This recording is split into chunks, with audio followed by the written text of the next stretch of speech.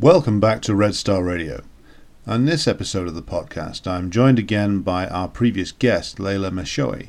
We are looking at a series of issues related to the pandemic response of various governments around the world from 2020 to present day.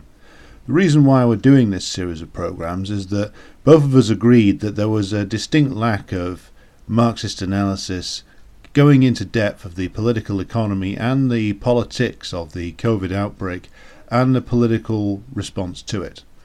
So this is going to be the first in what will be a series of programs looking specifically into that.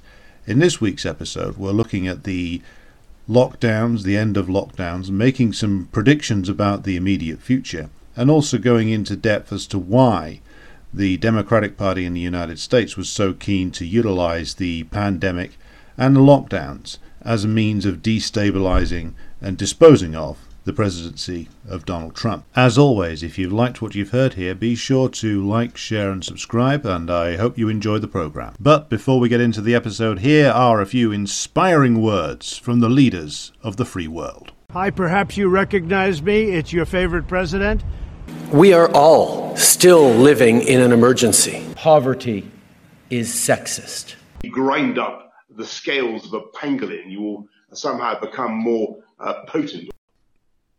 After I'd recorded the previous episode I did with Leila, we spoke over Twitter and decided that there was a distinct lack of serious analysis being done of the COVID phenomenon and its associated economic and political trends that both produced the governmental and ruling class response to it and have shaped it over the course of 2020 and are shaping it, of course, still as we roll into the new year. And almost nobody on the left, either the social democratic left, what remains of it, or the so-called revolutionary left, is actually dealing with the capitalist realities that are producing the current situation. So we decided to take it upon ourselves to do a series of programs where we would investigate the economic and political factors that are shaping this current crisis or pandemic or whatever you like to call it, and how we should look at that. Because one of the reasons I came round to looking at this with a degree of skepticism was because I felt like my initial reaction, which was just to assume that the bourgeoisie wouldn't want an interruption in the productive process, wouldn't want to lose money by keeping people at home, etc. And therefore the lockdowns would be against their interests. As I researched it further and as things dragged on, it became obvious that not only was there a certain section of the bourgeoisie that was profiting as high as ever, but also the lockdown themselves was something illusory in terms of their being more of a public relations stunt and an exercise in perception management than they were seriously about public health, with many workers continuing to go out to offices and factories or any site of production every single day, and as big as or a slightly smaller number working from home, working remotely, or going into the office only 2 or 3 times a week. Essentially, the conclusion that I reached was that, well, production was continuing, and that it was certain sections of the economy were taking a hammering, but a lot of the rest of it had only had a brief interruption and then was springing back to normal again. So again, I found that this wasn't something that was being discussed, so I was very happy to actually find that there was at least one other person in the world that agreed with me when I was doing the recording with Leila the other day, which is why we're back here doing this now. But so that's where I'm coming from on this. Coming from a position where I had investigated it and interrogated my own previous position and found my own previous position to be wanting, and I did a YouTube video on that a while ago. But Leila, let's go to you. What was your process to reaching the point of questioning the bourgeoisie's narrative on COVID? Yeah, well, actually, your video was a big part of me kind of exploring my intuitions about it. I was seeing a lot of the restrictions, and a lot of them just weren't making sense. They seemed very disproportionate. What I was particularly bothered by were the intrusions on, I guess, what could be said for lack of a better word, civil liberties, and in a way that didn't, just intuitively didn't make sense to me. Like, I didn't understand why, for instance, in Toronto, like benches were now illegal to sit on, and how that was really helping to prevent the spread of COVID-19. So then as I started looking into it, I think that what really changed my mind is looking at the health impacts overall of the lockdowns. So trying to understand these lockdowns trying to understand the health impacts of these lockdowns through a totality, and understanding and trying to grasp like all of the harms and benefits of these lockdowns. The bourgeoisie has always just looked at these lockdowns as a way of preventing a specific harm, which is contracting the virus of COVID-19. But as I started looking more and more into it, I started realizing that there's so many other harms and, so that come with, socially isolating people for months on end. And then also, like, looking at the actual data of COVID-19, it started becoming apparent to me that this was far less dangerous and deadly, just on a kind of raw physical health basis, than what was being propagandized by most of the doctors and epidemiologists that are platformed in my country and in most countries. But what really got me was the same as you. I was still, though, on the position that, well, if we did a real lockdown, though, then we could take care of this disease, get it done, and then we could go back to normal. So that would be the least harmful approach. But what really was a linchpin for me was thinking about what a quote unquote real lockdown would look like.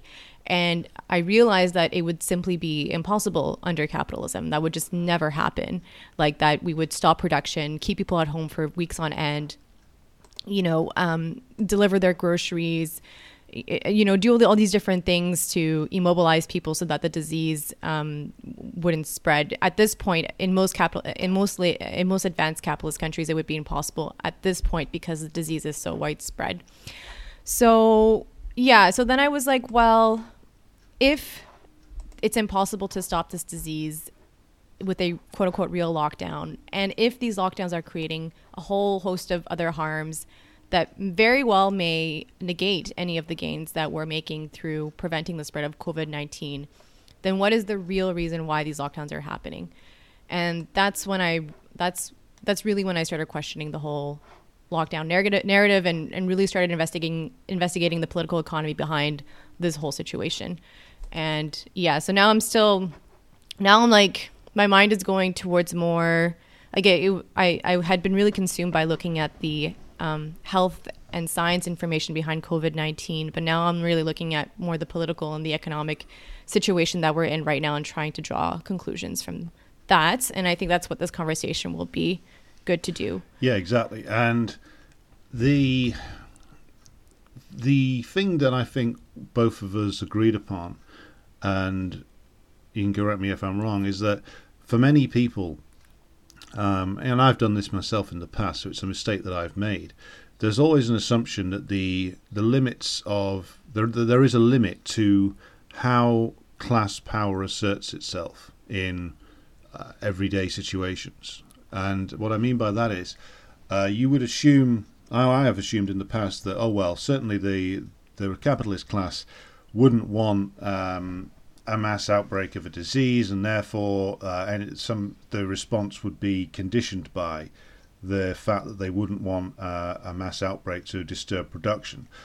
But not only, and the case we're going to be making is that the production process hasn't been disturbed all that much, but also the fact is that the very science itself, the very science that is presented to us as neutral, value-free, reached through a process which is not subject to, certainly not subject to class forces or external political forces, that somehow that is something which is sacrosanct, when in actual fact the scientific method under capitalism is as limited as any other method of production and distorted by capitalism as any other area of economic activity is, because science fundamentally is an area of economic activity.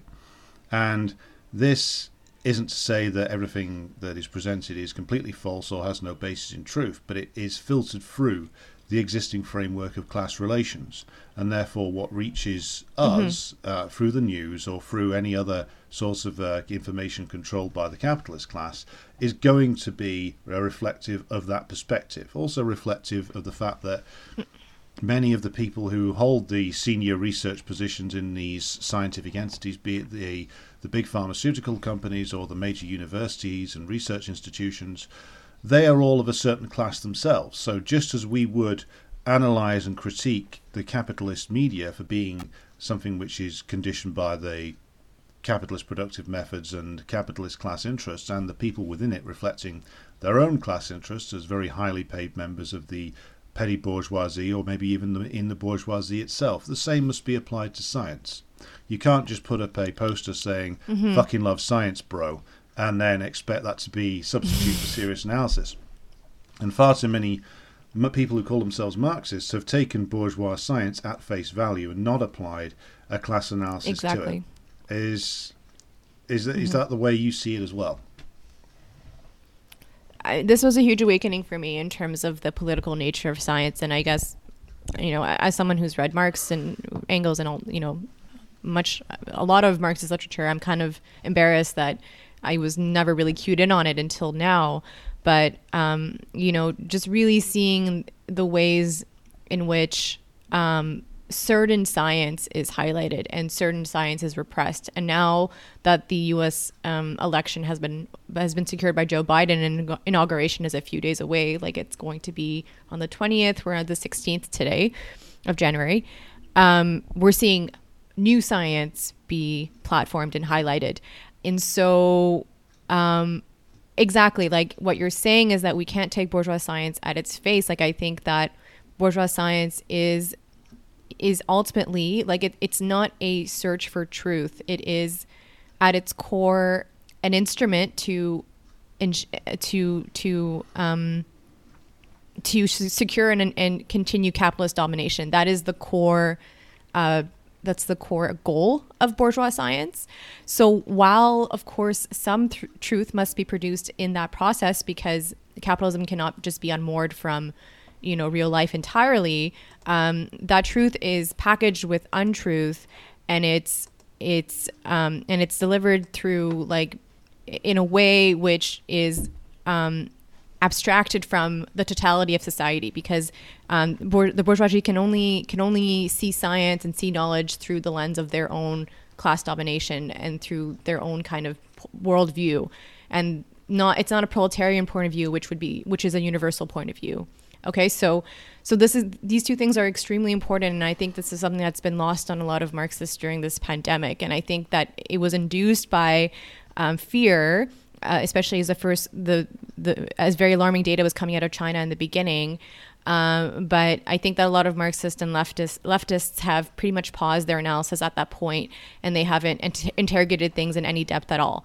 And that's just not the dialectical method. Like, nothing that comes out of bourgeois society can just be taken at face value. We need to apply, the dialectical method to really get to find truth in this that's been packaged with untruth. So just extract that from the propaganda, but also understand how science is being propagandized and why.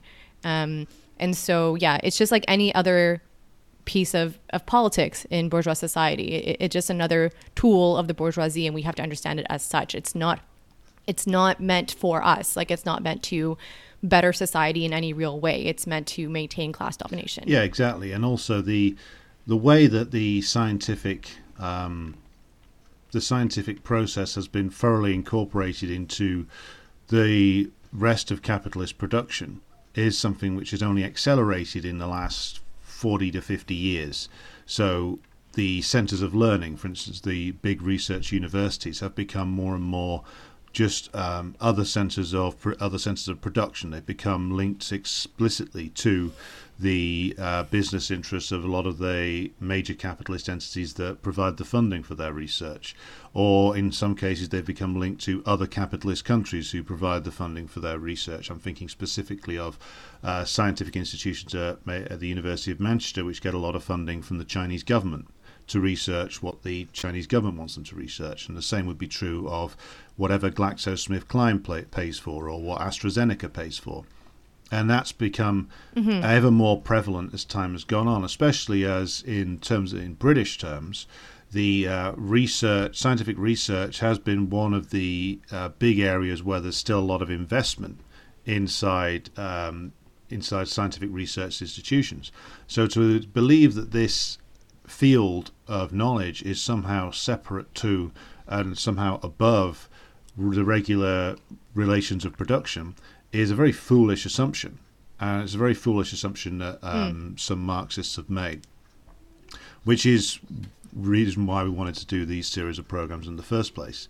So why don't we start at what you hinted at there in your previous comment, which is that the change in the messaging now within the capitalist media itself points us towards the next year and points us towards what the next move is from the capitalist governments of the Western world in particular, but you can apply this more widely in terms of the lockdown, the utility of lockdowns, the health benefits of lockdowns.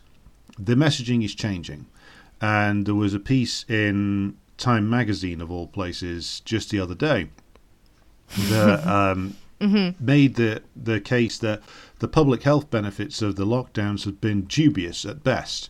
Now, they caveated that towards the end of the article and says, oh, well, some scientists say this and some scientists say maybe not. But the fact is there are now more and more articles within the capitalist press saying what the more questioning scientists had raised from the start, which is that the health benefits of the lockdowns are at best unproven.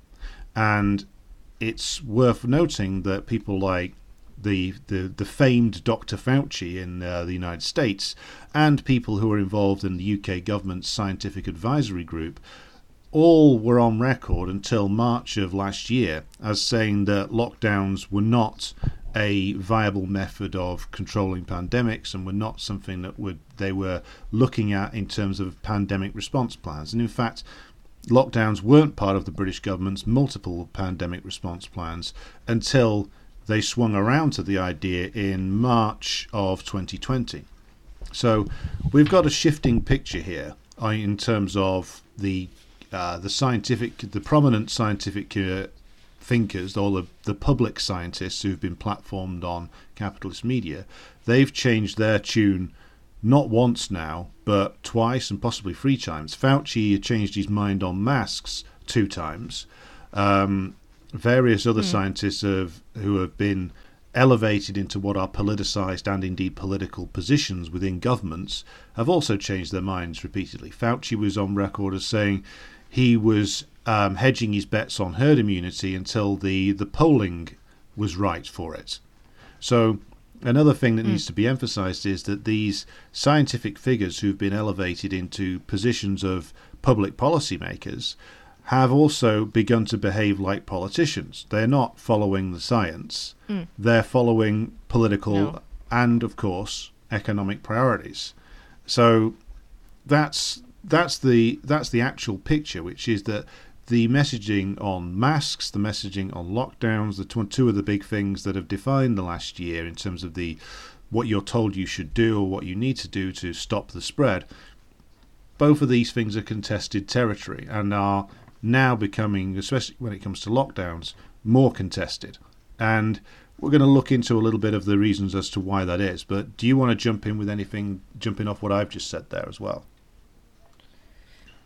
Well, I think it's I think we need to realize that the science behind these lockdowns and masking and asymptomatic spread and all these things, the actual evidence behind these things has not changed. It's always been the same. There is no evidence of benefit for any of these things. Okay, there's no good evidence.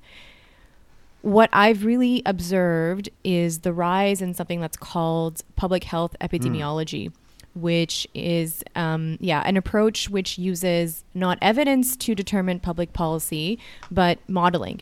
Modeling has become much more dominant in the scientific discourse and scientific decision-making than it ever was before. And what we observe in the previous pandemic protocols of any advanced capitalist nation is that they're all based on the best available evidence of the benefit of lockdowns, of masking, and all these different things, right? And that's why all of them recommend against doing these things. They all recommend against universal masking. They all recommend against widespread lockdowns of healthy people on the basis that there is no evidence of benefit. So what science has done, quote unquote, what bourgeois science has done, I guess is a better way of putting it, is create evidence in the form of modeling, which has been used as a justification for applying these non-evidence-based approaches to dealing with this pandemic. And so now that you and I think that the political goal of this pandemic, like the political usefulness of this pandemic, has been exhausted with the election of Joe Biden and the removal of Donald Trump. I believe what we're kind of seeing in a small way over this week, we were seeing new kind of the resurgence of evidence, right? Of evidence as a justification for policy rather than modeling. So I think that what we'll see, and I think that what I've seen over the week is, for instance, stuff come out about the fact that we may have already reached herd immunity, which, if anyone remembers, was deemed, it was a something you could not say at the beginning of the pandemic, and it was something that was basically akin to murder, trying to. Just pursuing a strategy of herd immunity.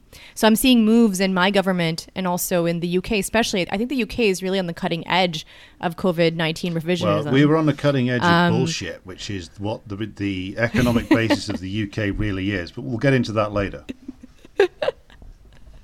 Yeah, and I think so. I'm paying really close attention to the British bourgeois press, because I really think that is where they're at the kind of the cutting edge here. And so I think that Canada is very much behind it. I think the US and the UK, that's where we should really be watching out to see where the bourgeois science on this is going. And what I'm seeing is a move back to, long-standing concepts in epidemiology that have, been accepted as truth for decades, such as herd immunity, such as the lack of evidence of benefit for lockdowns, such as the non-existence of asymptomatic spread, things of that nature, are now kind of resurging when it's politically useful for it to happen.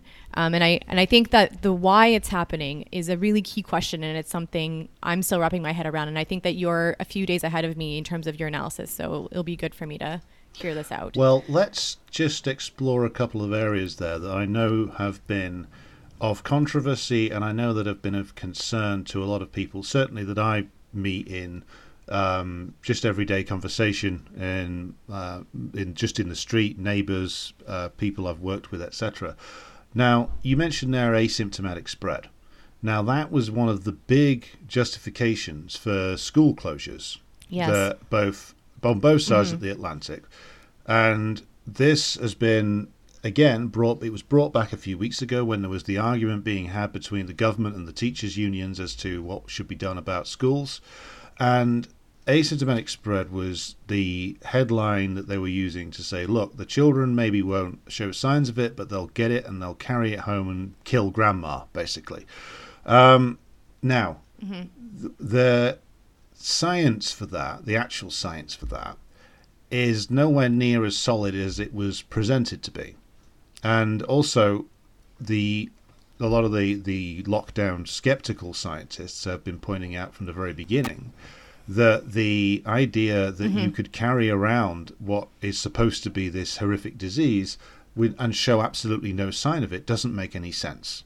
And there's little or no evidence to support that. So do you want to? Well, if I could interject. Oh, okay. So I think that the crux of the issue isn't so much that people can be asymptomatic. I think that's a fine concept. Like, the existence of carrying a disease and being asymptomatic is well known. Like, for instance, HIV is a good example of that. The main issue is the idea that asymptomatic spread is a major driver of a pandemic. So the idea that you're showing no symptoms, you're unaware that you are sick because you're completely asymptomatic, and yet you are somehow able to spread this disease. Yes. Okay. So it begs the question, okay, how does this happen? Okay. So before I go into what the scientists have kind of conjured up, I just want to emphasize that even as late as January, Fauci's on the record saying there is no evidence that asymptomatic spread is a major driver of any respiratory virus. So he says that there is no evidence that asymptomatic spread is a major driver of any respiratory virus pandemic. Okay, never in the history of mankind, and there's no direct evidence to this day that asymptomatic spread has been a major driver of COVID-19.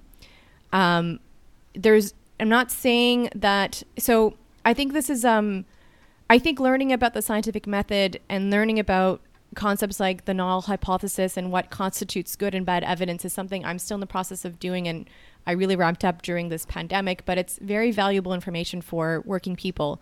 And I think everyone should equip themselves with this knowledge going forward, because it will really allow you to assess what kinds of things are being told to you by the bourgeoisie. But essentially, asymptomatic spread, the existence of asymptomatic spread is completely based on modeling. Okay?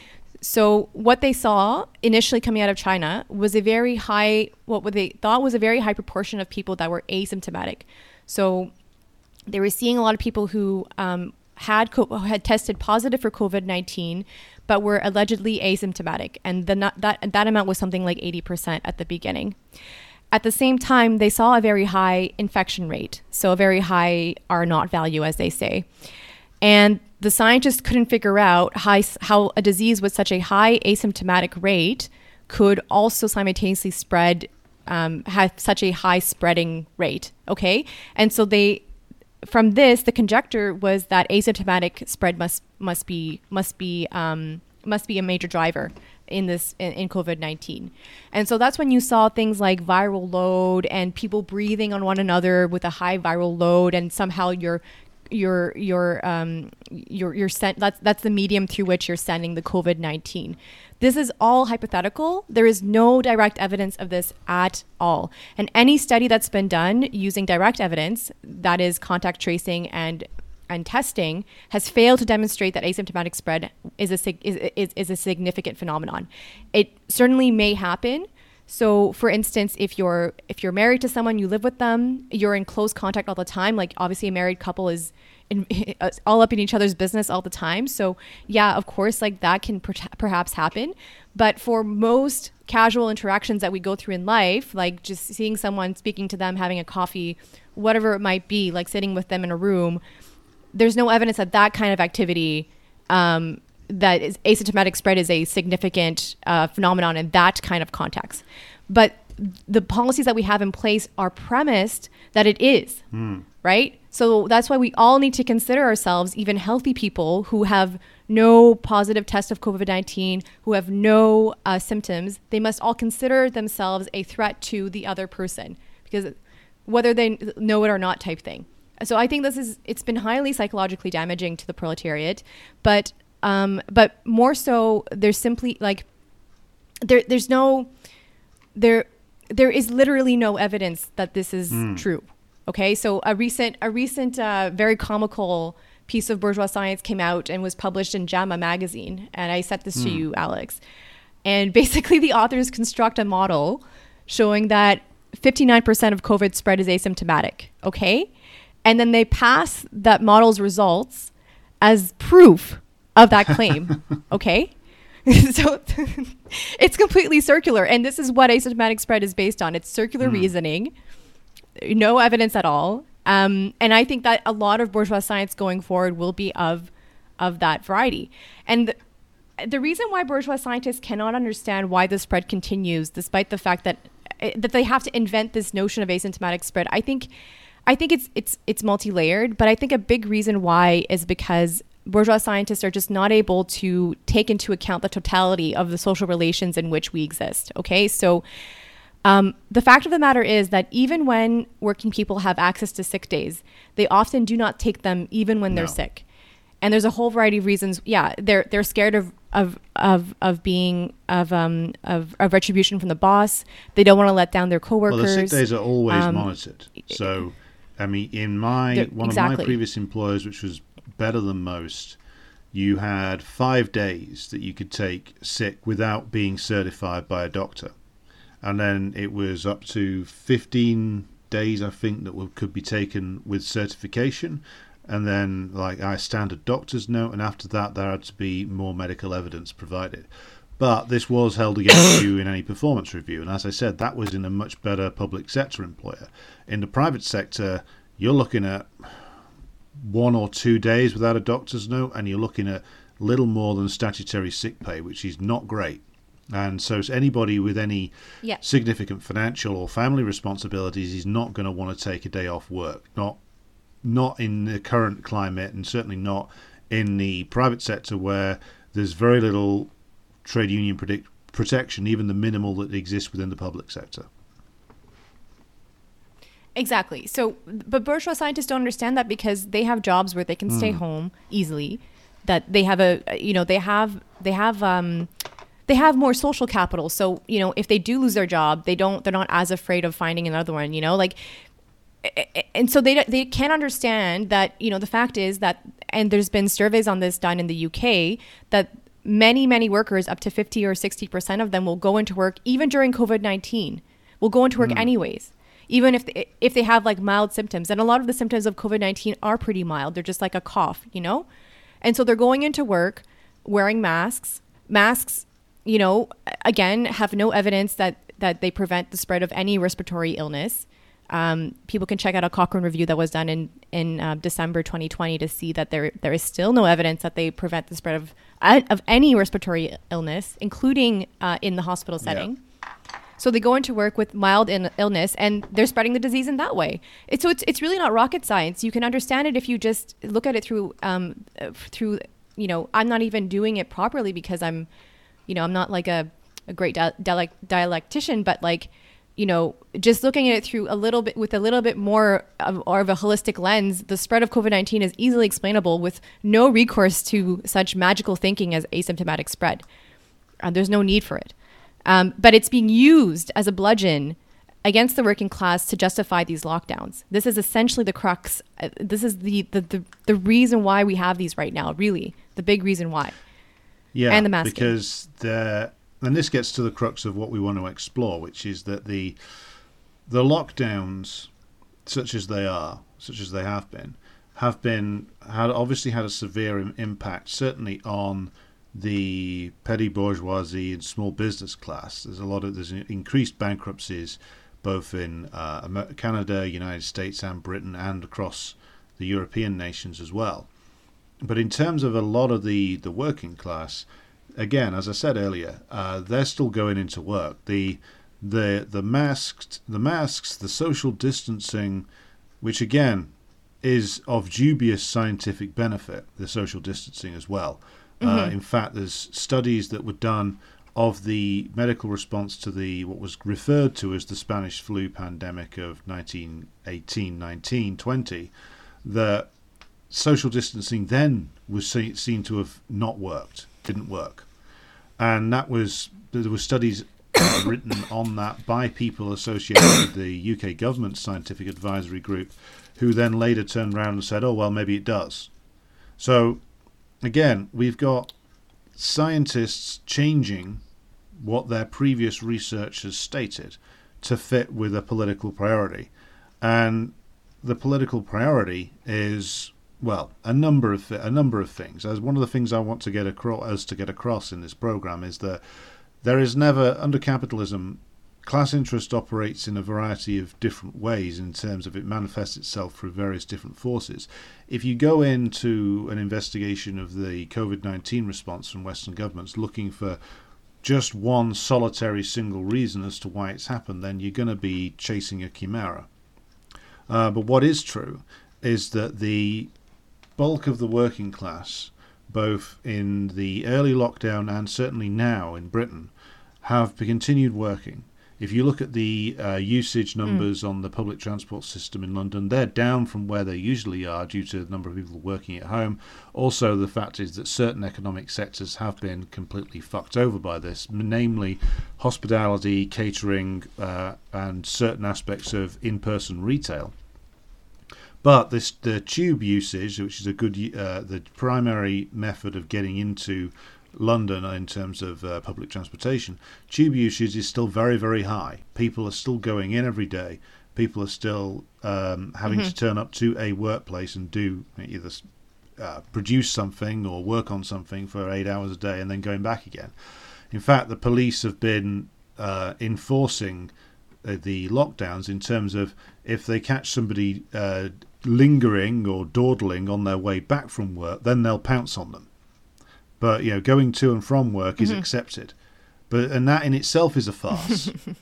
So what's being done over the lockdowns is, in my interpretation, it's an exercise that is partially about perception management. The governments are run by people who are not especially, let's say, intellectually curious and aren't very good at actually making political decisions. What we're going to talk about later in the episode is also things like the method of through which bourgeois politicians govern in the period since the 1980s, what's referred to as the neoliberal period, is they see themselves as, and indeed are, just merely technocrats or bureaucrats who are there to keep a system running and tweak it periodically, but not do anything too dramatic. And my point about the lockdowns is that model of capitalist governance hasn't really changed, which is you've got certain people locked down, but all the key sectors of the economy in Britain have kept going.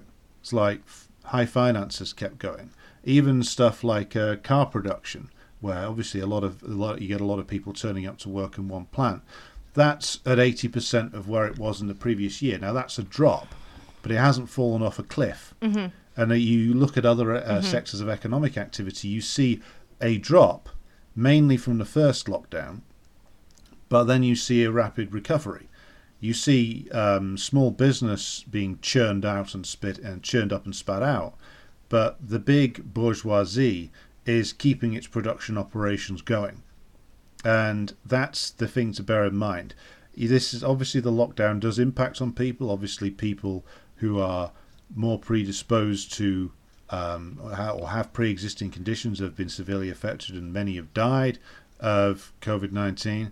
But for the bulk of the working age population, the regular exploitation of capital has continued. And that's something which has not really been explored by, I would say, any leftist organisation within the Western world at all. The response to the early pandemic, as you indicated a minute ago, was that when the government here floated the idea of herd immunity, the response of the left was the Tories want to kill everybody, which typifies a certain hysterical hyperbole that has really the hamstrings modern socialist parties and individuals, which is just the idea that the Conservative Party in Britain, and you have the same in Canada, is just a bunch of absolute psychopaths who want to kill as many people as possible. Now, capitalism will, grind up and spit out millions if it's profitable to do so. But one of the things that always must be borne in mind is that without a workforce, there's no capitalism. Capitalism cannot exist without exploiting workers. And so the idea that they were if this was going to kill the titanic number of people that has been claimed that it would, to the point where profitability would be damaged that badly, you would have seen a much more different response. As what actually happened, the working age population continues, the exploitation continues, the turnover of capitalism continues, and what you get is a perception management exercise by a group of politicians whose entire training in bourgeois politics is how to conduct perception management exercises.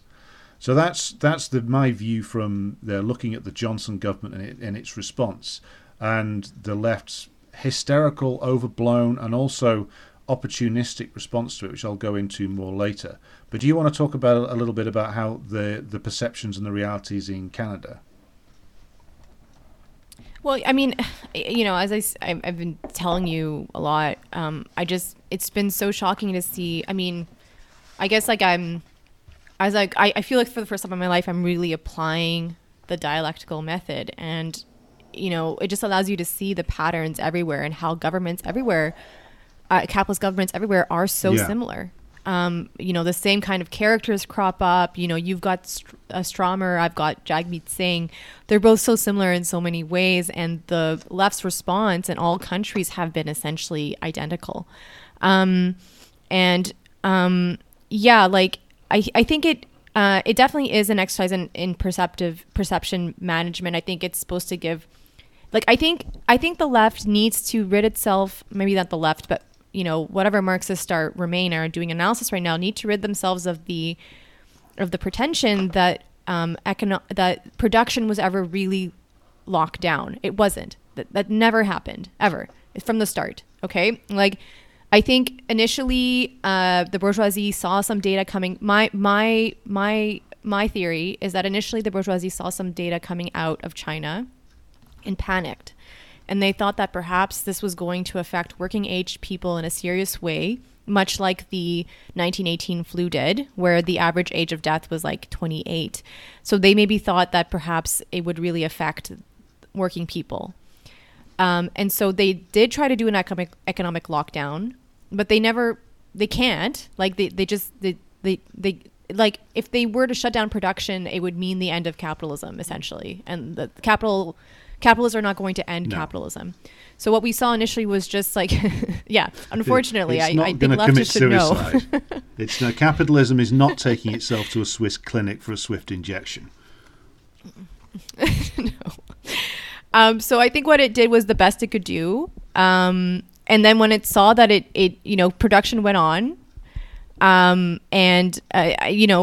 vast majority of workers continued going into work every day, to the factories, to the, restaurants, to whatever else was ongoing. And yes, certain segments of the workforce were kind of put out of work.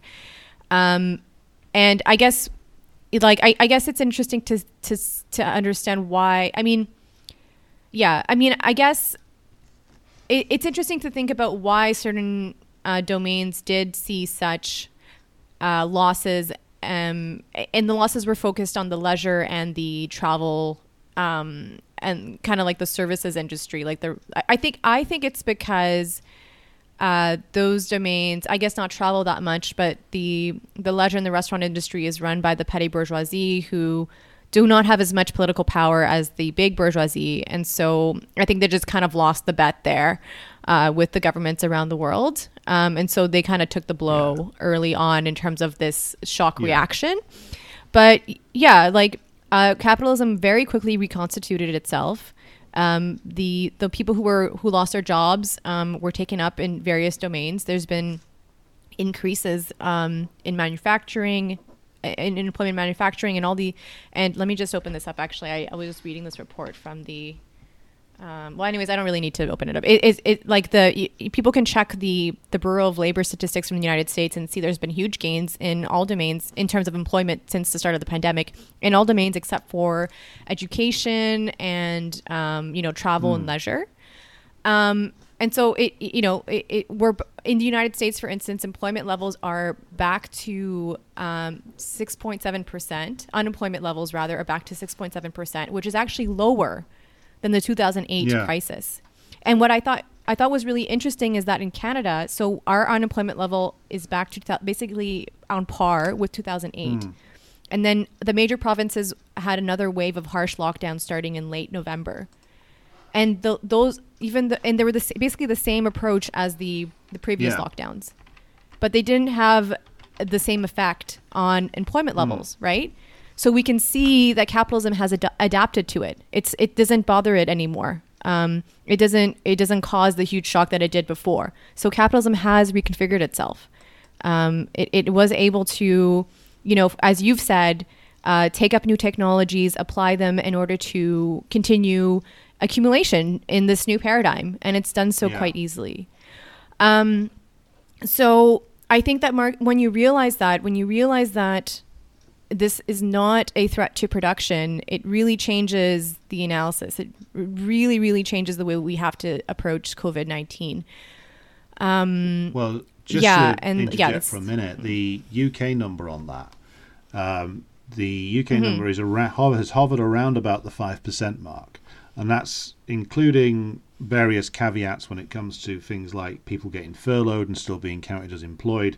The government here has used a rather elastic definition of employed for quite some time, so that's not a new thing.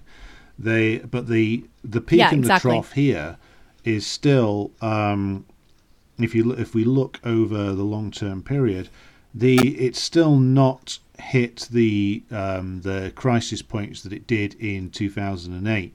In fact, what you see is its usual peaks and troughs. There's been hits in some areas, but still the unemployment rate is not at crisis levels.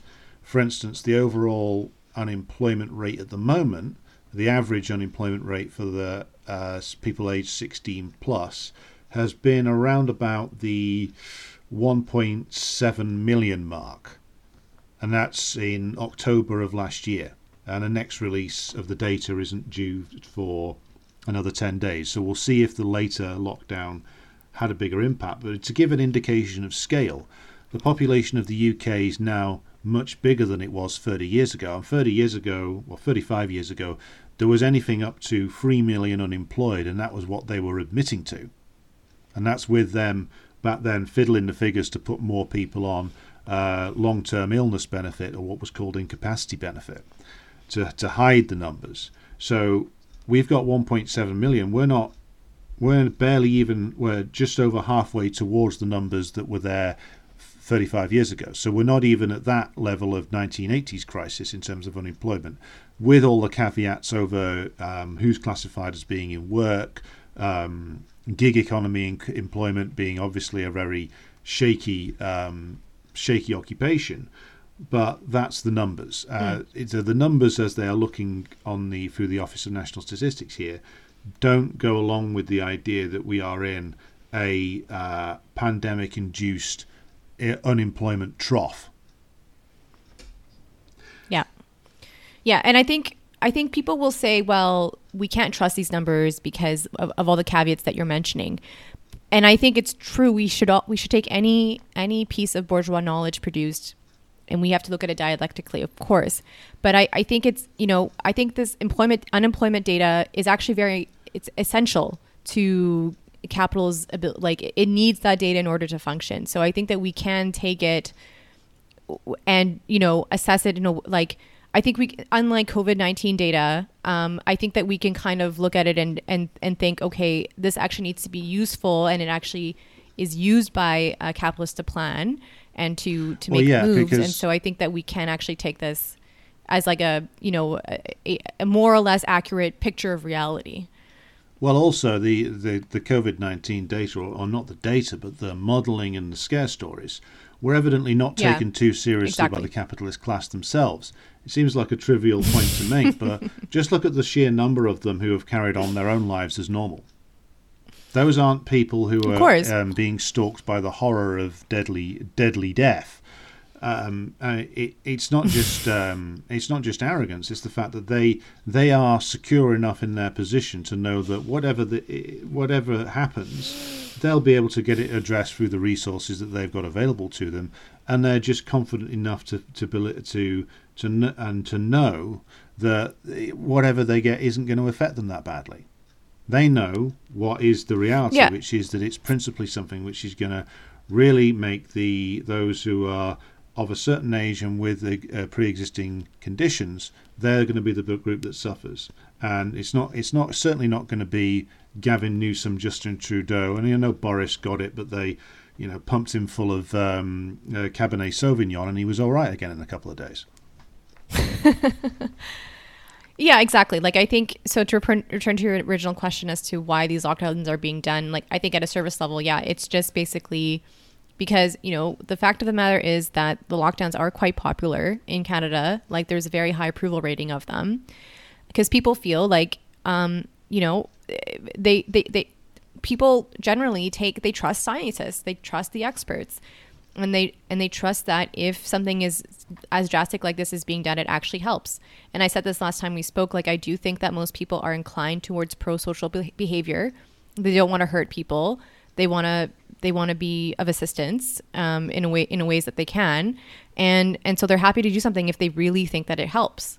And so governments know this, and so they're basically like, yeah, taking advantage of people's you know, pro-social inclinations, and taking advantage of the fact that scientists and doctors and everything have a lot of respect in widespread society, and they're using this to kind of give what the people want, quote unquote. And the people are, you know, suffering enormously for it, but they're doing it because they think that there's no other option. And that's why these things are able to fly, and governments are, you know, they're benefiting politically for it because they appear as if they're doing something, but in reality, not really doing anything to address the health crisis by any means. Like, they're not, you know, increasing healthcare capacity. They're not overhauling the long-term care system. They're not doing anything that would actually address the deaths and the hospitalization rate. But no one's really paying attention to that. Yeah. Lucky for them. And the early popularity of lockdown, or the early perception that it was doing something positive, can be tested in the case of Governor Cuomo in New York, who made an absolute made an absolute mess of the care home situation in New York, and then covered up for the care home owners, who it turned out were heavy campaign contributors to him.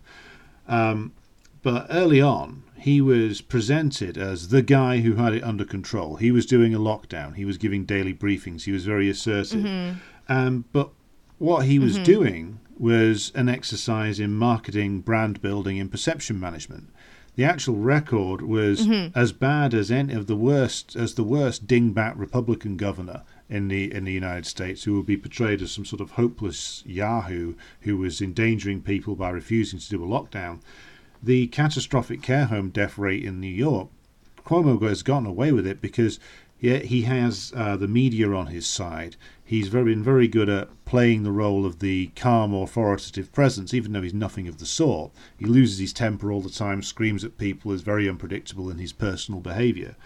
But he was giving the image across as the guy who had it under control. And of course the media, wanting somebody to compare favourably to Trump, who was changing his message on it every 5 seconds, they compared him favourably, and therefore Cuomo's popularity goes up.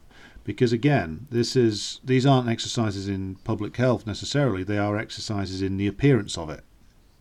So as you were saying in our previous discussion, you know, in some areas healthcare capacity has shrunk during the pandemic.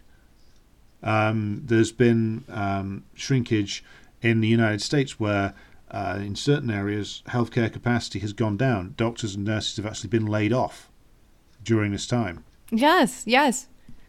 Yeah, and the employment data shows as much. There's been a shrinkage in the healthcare field in terms of employment. Yeah. Incredibly. So if what is going on then is essentially capitalism to a large degree, and I think this is something which is shown over and over again when we reach what would be described as crisis points in recent years, or described as crisis points.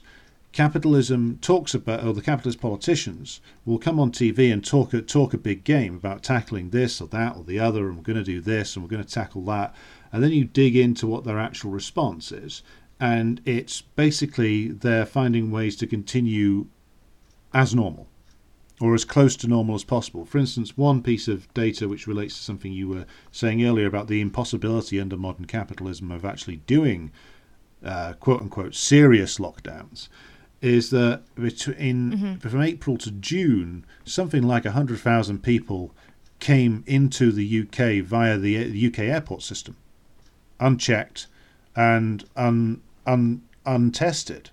And they only just started talking about doing testing of people coming and going via the airports just last week. And that's after 9 months of supposed lockdowns and travel restrictions. But the airports continued to run and people continued to come in because the airports being open, that's a big thing for the ruling class themselves. That's how they get around. That's how a lot of their people come into and go out of different countries. So that's an important thing for the bourgeoisie. So they made sure that remained open. Now, ordinary people suffered travel restrictions, but the people who were important, the senior members of the ruling class, governmental classes, etc., were able to travel around undisturbed into and out of Britain. So that's another example where the rhetoric and even the policy towards the working class and the middle class did not match up with how the bourgeoisie were behaving themselves.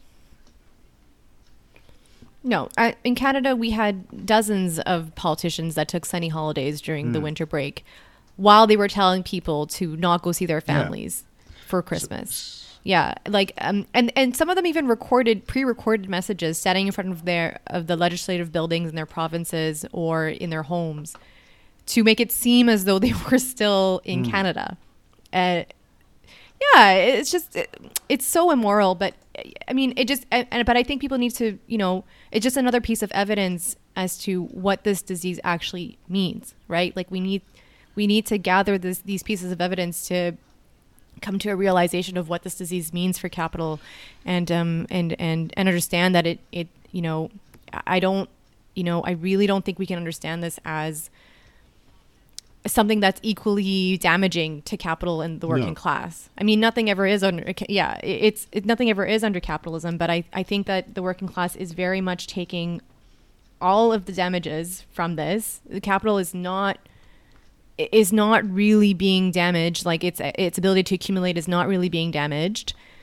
Definitely the health of the bourgeoisie is not being affected. So it's really, all the negatives are falling on the shoulders of the working class. And I think people will say, well, the thing is, there has been an economic contraction. Like we are seeing, there has been a slowdown in growth because of, quote unquote, because of the pandemic. And I don't think it can be understood as because of the pandemic. We were due for a recession. It was, it can only be understood, I think, as a business cycle. That's it. And so whatever effect the pandemic is having in wider society must be understood not economically only, but must be understood as a political instrument. I don't think we can, you know what I mean? I don't think that it is. I don't think it's driving the economics of this issue. I think the economics are being driven by the underlying contradictions of capital. Yes.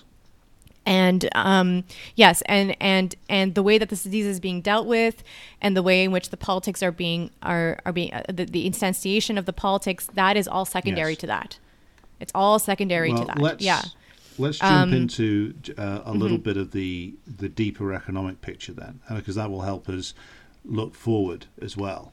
So when you look at the 10 years between now and what was credited as being the tail end of the 2008 to 2010 recession, in British terms, there's been very slow, low growth for that period. So like around about 1 to 1.6% quite a lot of the time, if we're lucky.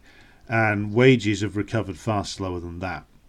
And that in itself, though, doesn't even tell you the full picture. If you want to get a look at like what is the reality of the modern capitalist economy in not just Britain, but Canada, America, Britain, Western Europe in general, then you got to look at the long-term trends since World War II, because that will show you that what is going on here is a reflection of what Marx referred to as the tendency of the rate of profit to fall, which is that you get, after World War II, you get a big period of growth, which is based on rebuilding the capital that was destroyed in the 6 years of the war. And once that burst of economic activity wears itself out, and that in Britain's terms is around about the mid-1960s, 1965, the graph from even the World Bank and the graphs from the IMF over returns on capital show it clearly drops significantly in 1965. And that coincides with a 20-year-long period of intense class struggle in Britain between the ruling class and the working class, where the ruling class are trying to resolve the contradictions in their favour And ultimately, that was a struggle that battle they won. And they won by smashing up the trade union movement, deindustrializing the country, destroying whole areas of fixed capital in terms of plant and machinery, in terms of whole areas of the country that were dedicated to industry. That capital was ripped up, and essentially they were started again. But then you get a slight boom coming out of that, but still the return on capital is lower than it was in the immediate post-war period. And again, this is a picture that is not British specific. This is everywhere. And so the COVID fits in with that long-term decline in terms of the return on invested capital. And you can't separate out the COVID crisis from that long-term trend. It does not represent, as some will say, some kind of new development that capital is pioneering. No, this is not separated from a long-term trend that can be mapped. Even in the British case, even earlier than World War II. World War II was a big interruption and offered the opportunity for capitalism to destroy a lot of capital and make money recreating itself. But do you want to go into that any further, Layla? Well, no, yeah, I think you pretty much covered it. I'm really interested in speaking. Something that I'm still working through is speaking about how, excuse me, So I think the fundamentals are there. I think you're correct, and I think I want to go into the current situation in terms of what we're seeing with the falling rate of profit and how capital is responding, and why what we are exactly seeing with the change in employment. Let's dive into that then. Yeah, sure. Well, okay. So my understanding of it is, this is obviously more of a question, I would say, to you. So as you're saying, the rate of profit has been falling for decades, and capital has tried a few techniques to try to address that. Neoliberalism is kind of dominantly one of the ways it's tried to address that. So my understanding is that essentially, so what we're seeing is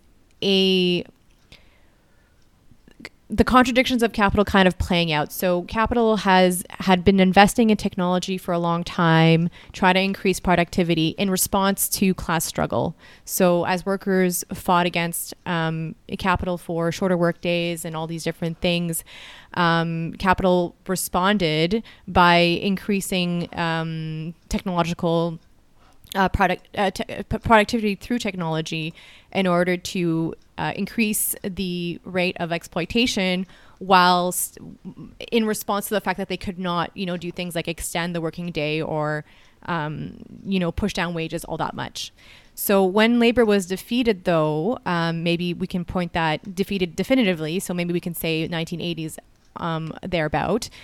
The technique that capital is now pursuing is because now that because of productivity, increases of productivity, they've shed a lot of labor, and they're seeing a decline in profit as a result, right? So, yeah. So the only thing they can really do at this point in order to increase profits is of course not invest in productivity, because that has a contradictory effect. They can only expand the rate of absolute value, a surplus value exploitation.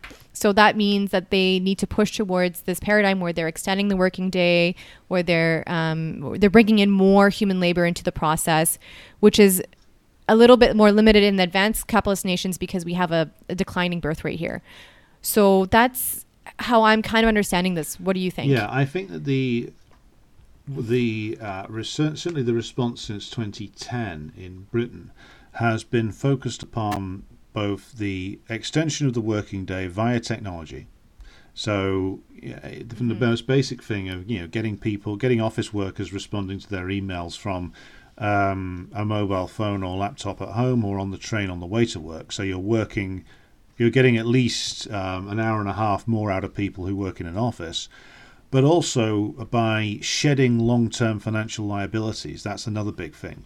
That's why every year there's the big employers, and including the public sector, come back for more chunks out of employee pension schemes. That's a big thing that they want to, that long-term liability they are desperate to get rid of. And so you see year after year more and more attacks on that, so that workers are paying in more, working for longer, so they're extending retirement ages and ultimately getting less out of it. Mm-hmm. So that's that's another key area of class struggle, and it's another key area of their attempt to extend profitability by shedding liabilities. And then the other thing is the fact that the reason why they love gig economy work so much is because it's a return to the most primitive and early stages of capitalism in Britain. Literally the idea that you used to line up the workers in the morning and then the foreman walks along and picks somebody out.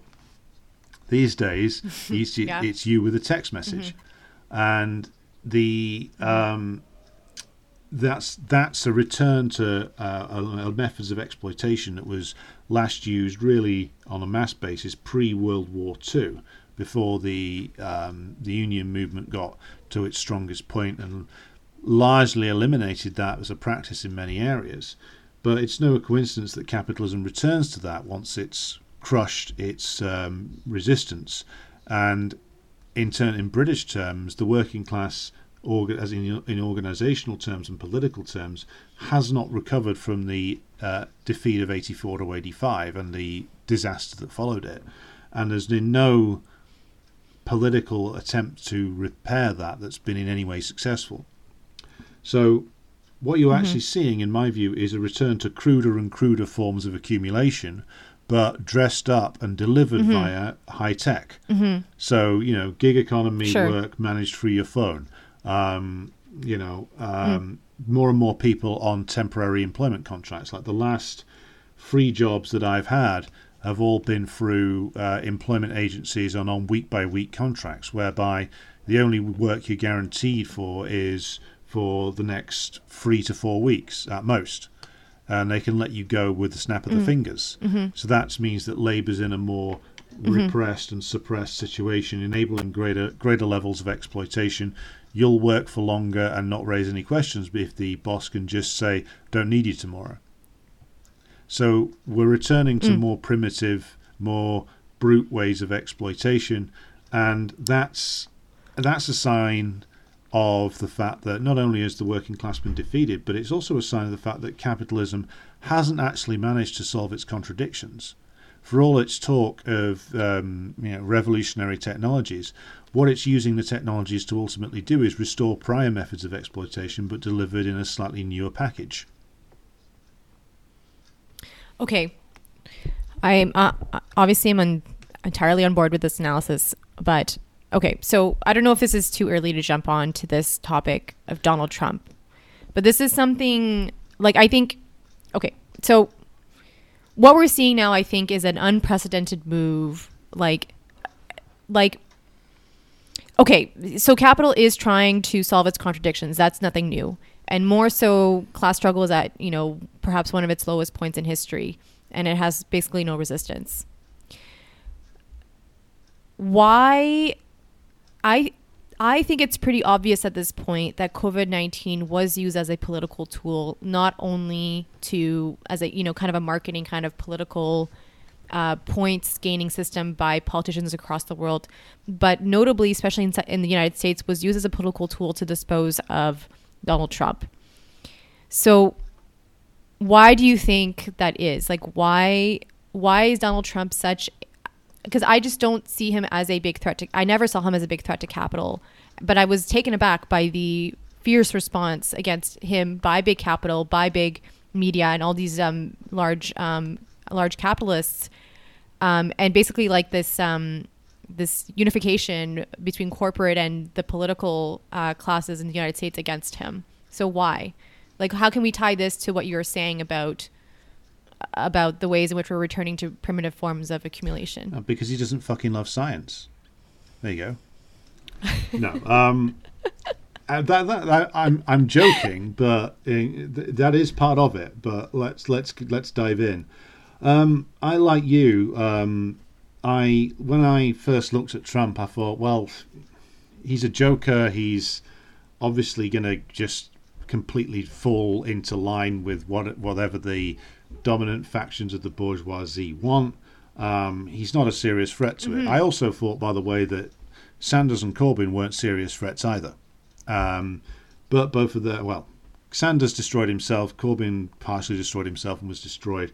But the hysterical reaction to Trump is an interesting one, because here's a guy who is essentially a TV star and a real estate guy, and not a particularly successful real estate guy. His main work and his main triumph has been one of advertising and building a brand for himself. That's his thing. So here's a guy who I don't think was ever going to be serious about taking on ruling class interests. So why is it that you have this hysterical response to him? And there's many different layers to it. So when Trump runs in 2016, what he does is he starts off and he seems to sort of crowdsource his ideas from the crowds he's facing. So he starts off with we're going to build a great big wall to keep the rapist Mexicans out, though some I assume are good people. He starts with that goes well. Then he starts getting into the trade thing. And I think this is one of the areas where the hostility from the ruling class does come from, and is to a certain extent very real. Because he starts to get into it when he goes across like what's referred to by bourgeois political analysts as the Rust Belt in the United States, the big deindustrialized zones of the interior. And he starts to talk about the trade deals, and he starts to hang them round Hillary Clinton's neck. Because, obviously Bill Clinton passed NAFTA, and in a way that George H.W. Bush was not able to, because Clinton was able to use the Democratic Party's relationship with the supine and useless trade union movement in the United States to push through a much worse deal for labor than George H.W. Bush could have gotten away with. But Trump rightly sees this as an animating thing for people on the trail. He himself has been talking about, we're getting taken advantage of by China in trade deals. Now, that's not actually the case, but we'll come to that later. And he starts to see that the crowd is really responding, and his poll ratings in these key areas like Wisconsin, Pennsylvania, those post-industrialized states that he won in 2016, he starts to see his numbers go up when he talks about it. So he talks about it more and more and more. And he also throws in a few other things that are going to be seen as a threat by the ruling class, or the dominant faction within the ruling class. He starts talking about scaling back certain of the wars, and then he starts talking up other wars as well. So he was always a contradiction. But the mere fact that he mainstreamed and won on a platform which included a denunciation of the trade relationship with the Chinese, that's something which is threatening to the US ruling class, because their relationship with the Chinese ruling class has been crucial for both countries in the previous, certainly the previous 30 years, certainly since the normalization, permanent normal trade relations with China, another Clinton move, which secured for companies in the United States the ability to go into the Chinese special economic zones and enjoy massive hyper-exploitation of Chinese workers. But also, so obviously secured huge profits for those American companies as well. So Trump coming in and getting in the way of that is a threat. And I'll add in just a couple of other details that relate back to the 2008 financial crisis. In 2008, one of the things that is not talked about anywhere near enough is the fact that the Chinese government bought an enormous amount of American debt. And they did so basically at the demand of the Bush administration. Hank Paulson, the Treasury Secretary at the time, basically turned around to the Chinese government and says, if you don't buy up this gigantic amount of debt, well, we're going to be fucked, and we can't buy the shit you're producing anymore, so you're going to be fucked. I mean, that's my very crude translation, but that is what was done, which is the Americans said, well, if we sink, you do. So you've got to stump up and basically buy this colossal amount of debt to make sure that we can keep this machine going. And that's the key aspect to understand. The modern American and the British capitalist economies are machines that are dedicated to a permanent churn. They draw in capital and then reinvested out again. But it's underpinned by a gigantic debt mountain and gigantic amounts of what is commonly referred to in Marxist terms as fictitious capital, which is we call it fictitious because it's something which is created on a balance sheet and it's not based on the productive labour of the working class. It's just something which is conjured into existence. And the companies themselves, certainly over the period commonly referred to as the neoliberal period, have been using large amounts of fictitious capital to power themselves on. They've been using gigantic amounts of debt that they've taken on to pay for whatever investments they have done because they've not been willing to actually invest much of their own money. Certainly the banks have played with gigantic amounts of fictitious capital. We were told after 2008, this was a common leftist discourse that, the companies are sitting on giant cash reserves. Well, it's not actually true. They haven't actually got these trillions of pounds, dollars, or euros in a vault somewhere. What they've got is a gigantic amount of numbers on a balance sheet. And unless the huge corporate debts that they have are continually serviced by more capital coming in, or in the case of the last year and in previous years after 2008 as well, the gigantic amount of what was called quantitative easing, which is using the central banks of the USA, Britain and other nations to buy up gigantic amounts of private debt and put created money into their accounts, then the debt doesn't get serviced and then you get a crash. So I say all of that as the background to why there is the hostility to Trump. Now, Trump hasn't got in the way, really, of ruling class priorities, but the fact that he comes in as a random element that was not planned for. So whereas the system can be flexible as long as the people in the boardrooms and on the trading floors have confidence in the people that are in the government and around it, that they are people of that machine and are going to run it in a way that is safe and predictable, and that the flows of capital and, of course, the flows of labour into the United States and Britain and other places to keep labour costs low carry on, then the debt can be serviced and the confidence in the system is kept relatively high and things roll on as normal. Now, Trump's a random element, not because he had some great plan to undo any of this, but because he comes in with the support of the slightly lesser end of the ruling class in the United States. He comes in with a mass base of working class and poorer petty bourgeoisie who have been on the losing end of what the process commonly referred to as globalization. And that's a random, unpredictable element. He also has a base of support which has not been built through the traditional parties in the United States. Again, that's a random element. And it's a random element that the system does not like. It's the same way that Corbyn had a mass base, Sanders had a mass base, both of whom sacrificed them completely. And therefore, the random element is what the system can't take, because the system is brittle in terms of if the flow of capital gets interrupted at any point, that's when you see a massive contraction, because suddenly everybody stops lending. And this is what happened in 2008. Suddenly the confidence collapsed, everybody stopped lending to each other, and then suddenly the whole system shook. And Trump, if he'd been more serious and went all in on his trade war with China, he did kind of, but it didn't really affect Chinese growth. There was still an awful lot of trade and profitability made between the US and China.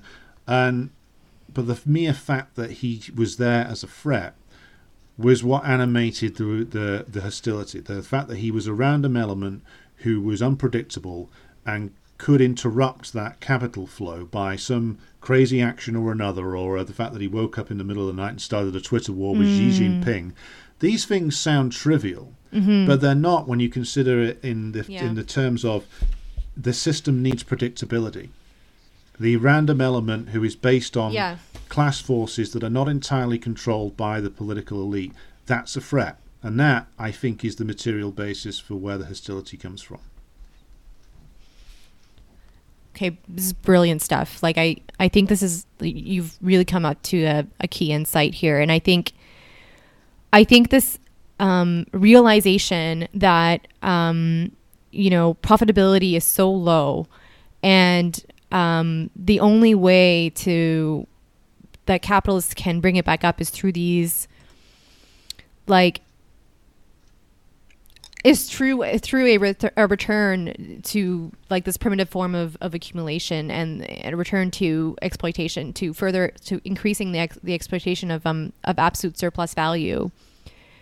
And I think that, yeah, like any resistance to that, because workers it's a lot easier for workers to resist an extension of the working day. Yes. Right? Than it is for them to resist a productivity technology.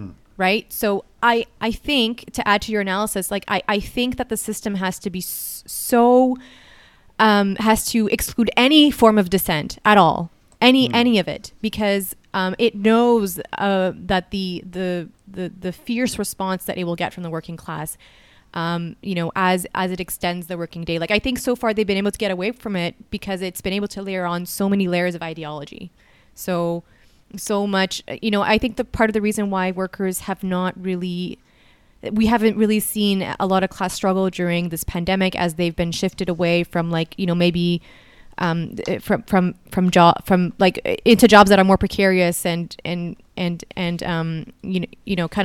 of worse kind of quote quality jobs, is because a lot of these workers were coming from the small business sector, which already has low wages and no benefits, and is quite precarious because there's so much churn in the small business sector. So for them to go from like that to maybe something that's more akin to like a temporary contract or like a gig work or whatever, that isn't like a huge material change for them, first of all. But second of all, there's been so much ideology layered on to the working class since the start of neoliberalism about, like, personal responsibility, entrepreneurship, blah, blah, blah, blah. So I think, though, like, capital, I kind of see, in addition to what you're saying, capital is becoming, it's trying to forestall the, like, any resistance to its move to expand the rate of absolute value, surplus value exploitation. So, I think that, like, it maybe saw the glimmers of perhaps a working class movement in Corbyn and Sanders, even in Trump, for instance, and it could not take it. Like, it was like, no, we're not gonna deal with this. And so it shut it down immediately. And I think another element that we can maybe add to this is the fact that, yeah, like, the superstructure right now is heavily based on fictitious capital, yes, right? Like a fictitious capital generation. And so the cultural and political expression of that is, like, it's not dynamic. It's not, the people who are produced are quite stupid. Like, the propaganda that's produced is ridiculous. Yes. And it just, like, consistently across countries, the types of propaganda that's been deployed in terms of COVID-19, in terms of other things, has been, like, identical, despite the fact that countries and peoples are quite different in many ways. Like, Canada is very different than the UK, like the people of Canada, right? Like the working class of Canada has cultural and linguistic and other differences. And yet the propaganda is exactly the same from the United States to Canada to the UK. It's all the same. And it's just because I think that all of the advanced capitalist nations the superstructures are based on this base that is like kind of swelled with fictitious capital, which, is not, it's not productive activity, right? So I think it produces this weird cultural postmodern expression, which is like, it seems very odd. It seems like so unmoored from reality, because it is in a lot of ways. Yeah, the foundation is not solid, and therefore if you look at it in terms of the foundation for modern capitalism is so precarious, and the returns on investment are so low, and they're not even willing to use their own money quite a lot of the time to actually invest, then this is the foundation for unstable and fundamentally rotten institutions. And this is what we see in the response to Trump. The response to Trump, in political terms in the United States, is insane. It would not be something that a rational a confident capitalist class would actually engage in. For a start, if there was a confident and fully in control capitalist class, then a Trump figure would never have gotten near the Republican Party nomination in the first place. Now, he would have been a joker who would have been a flash in the pan and gone out like, he might have won one state like old Reverend Pat Robertson did in the late 80s. But the fact that you had this guy who was crowdsourcing his slogans and wandering around and seeing what works and suddenly hit upon this package tells you that, first of all, if he could recognize it, many other people could recognize it.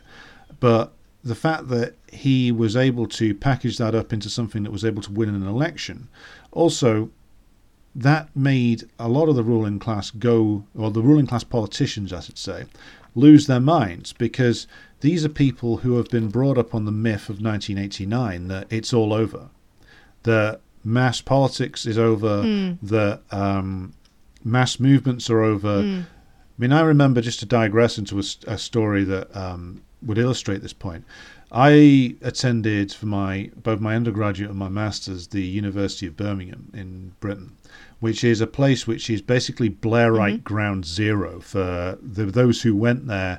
A lot of them went on to become like big names in the special advisor group that served in the Labour Party in the early 2010s. A lot of them were in and around the Ed Miliband leadership. Some of them rebranded and became Corbynites later on, then became Starmer supporters. But I remember a conversation with one of them. We were talking about voter turnout levels, and I said to him that, well, doesn't it concern you? Because he says to me, well, my ambition is to be just like Alistair Campbell or Peter Mandelson. And after I, picked myself off the floor, I said, well, doesn't it concern you that less and less people are voting?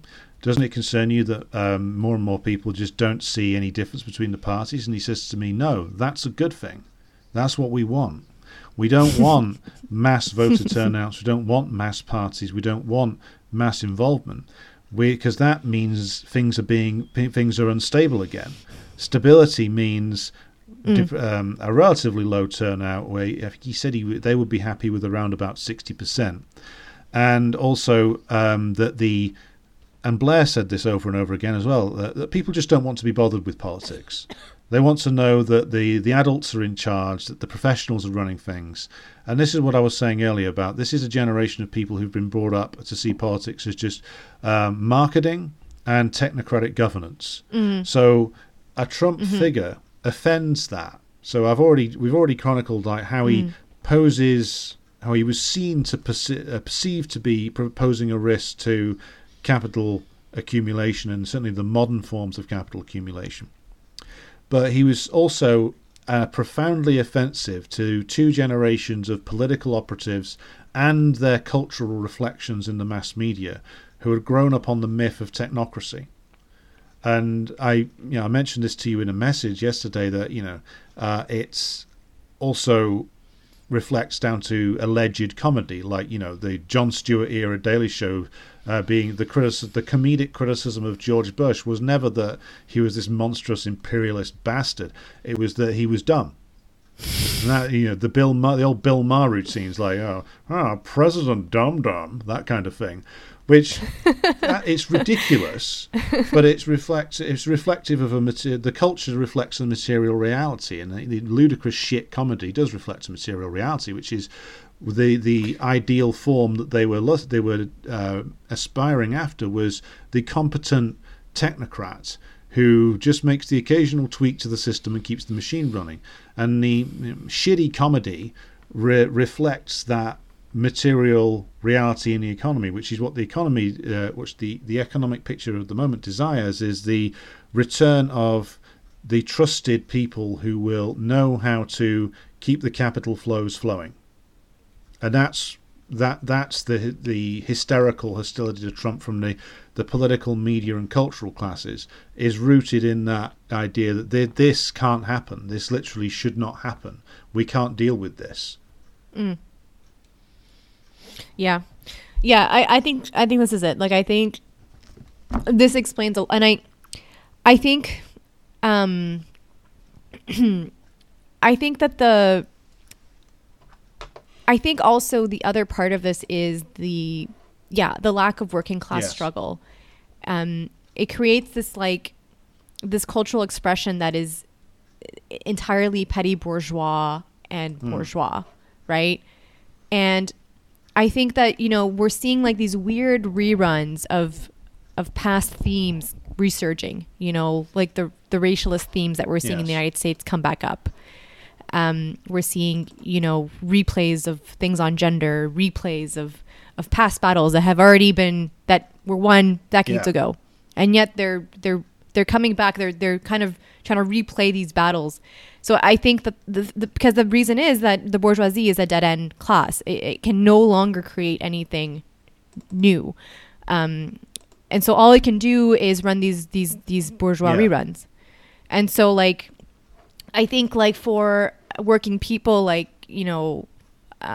like us and whatever, and like we're seeing this and we're being like, we're just thinking, this seems ridiculous. Like this seems completely absurd. Like racism, for instance, isn't a big issue in anymore. Like it exists, of course, because we live under capitalism, but it's not the main thing that people are worrying about.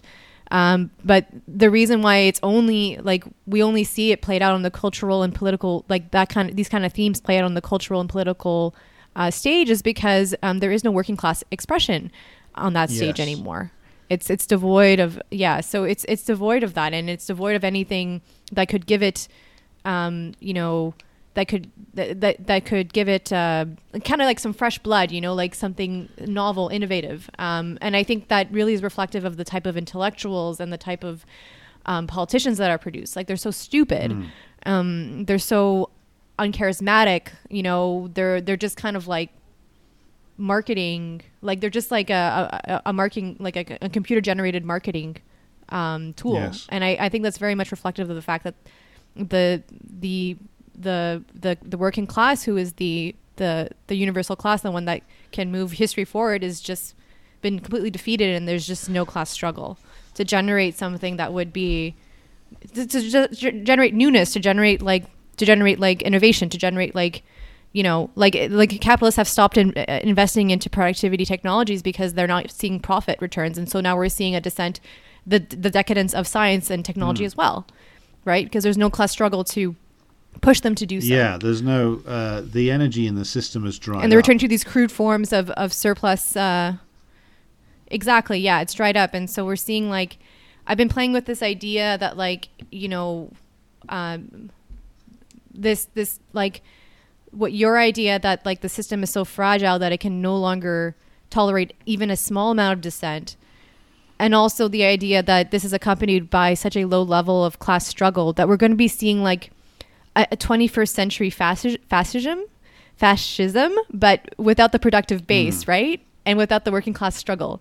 And so it's going to be like a fascism that lacks, the interesting charismatic characters of the previous iteration and the clean aesthetics and all of the, it's just like, it's going to be like AOC, like a bunch of AOCs, just people who are very like vapid and like, just like replaying old kind of themes from like past eras that just have no relevance to today at all.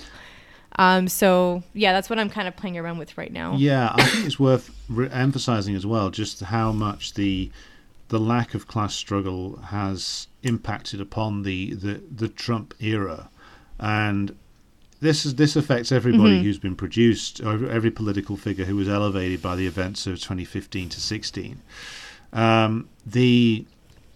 In British terms, the level of class struggle still remains incredibly low, and this crippled the Corbyn movement because it meant that there was no organized working class content to it. What there was a layer of radicalized petty bourgeoisie, and what you get there is all the weaknesses that come with that. Now, Marx observed all the way back in the late 1840s with the rise of Louis Bonaparte, who is sort of Louis Bonaparte, the nephew of Napoleon, became Napoleon III, is credited with being a progenitor to certain fascist movements in the 20th century.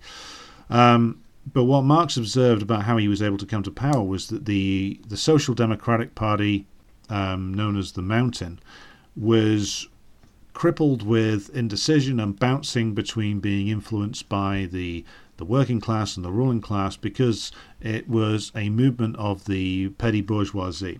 And the petty bourgeoisie does not have an independent political existence under capitalism. What it has is it's essentially bounces between being dragged along by the ruling class forces and dragged along behind working class forces.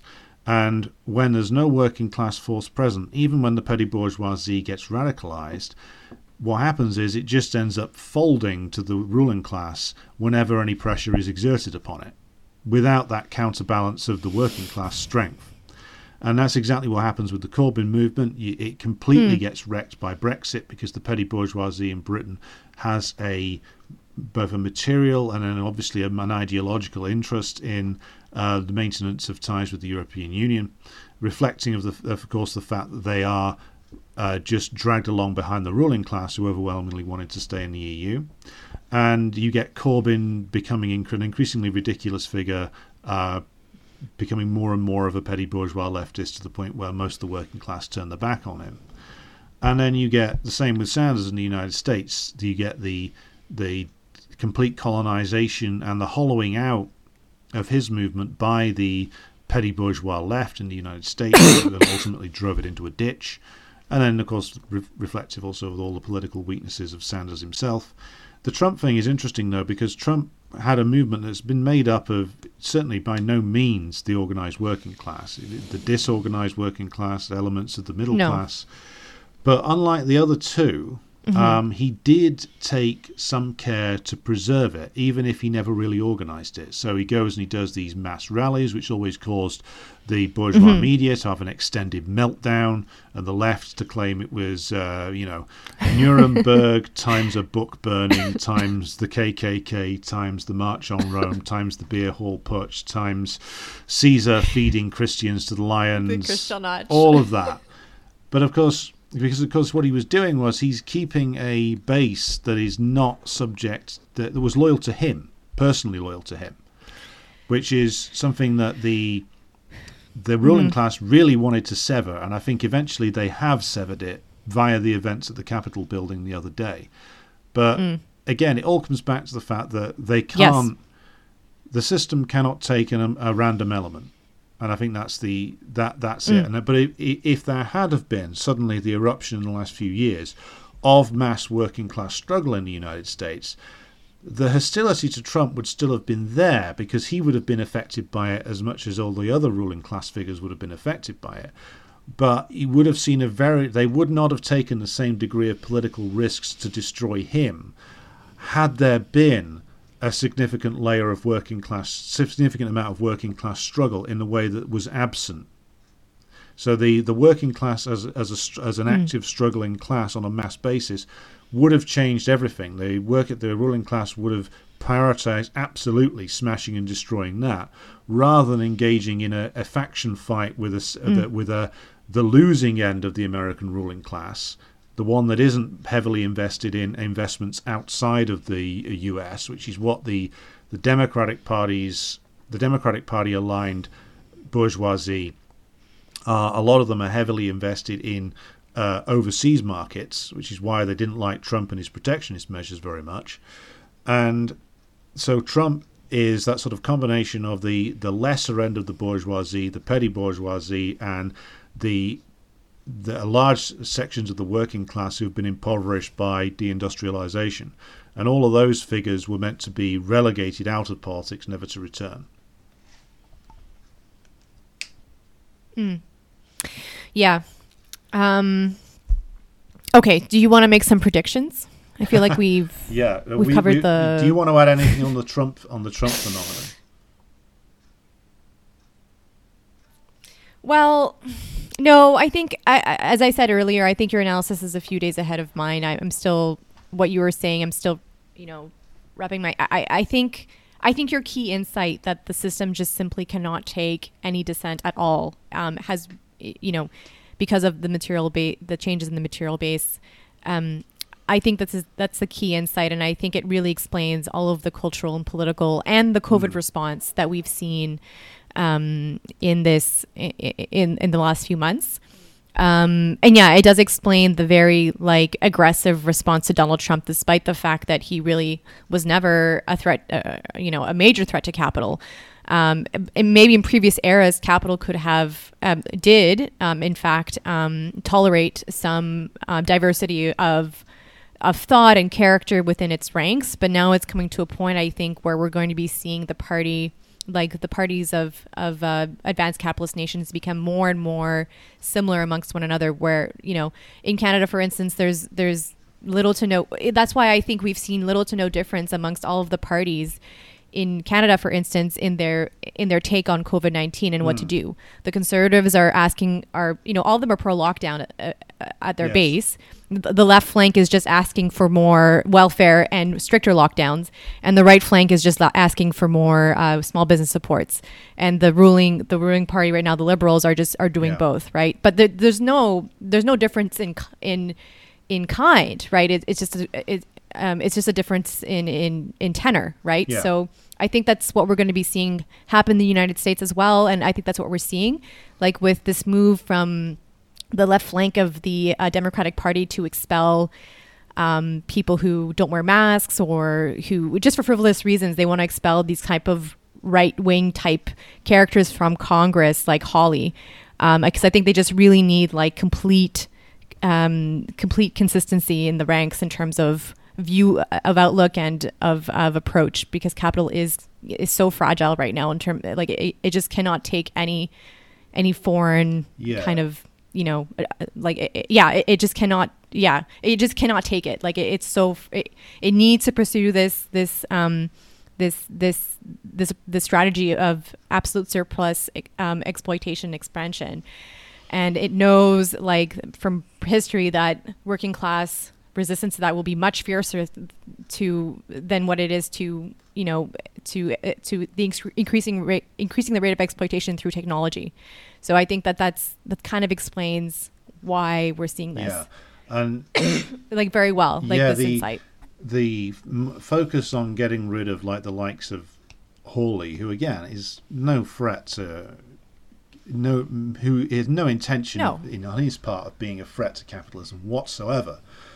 However, the fact that he and others who have defied the supposed election results in the United States have become a focus for being expelled, it reflects the fact that even the tiniest diversion towards kind of nationalistic protectionism of the kind that Trump ran on in 2016, even the palest reflection of that has to be relentlessly purged, to the point where and what they're trying to do now is they're trying to make sure that the Republican Party is returned to being its pre-Trump state, which is essentially... You're breaking up a bit there, Can Alex. you hear me better now? Is that better? Hello?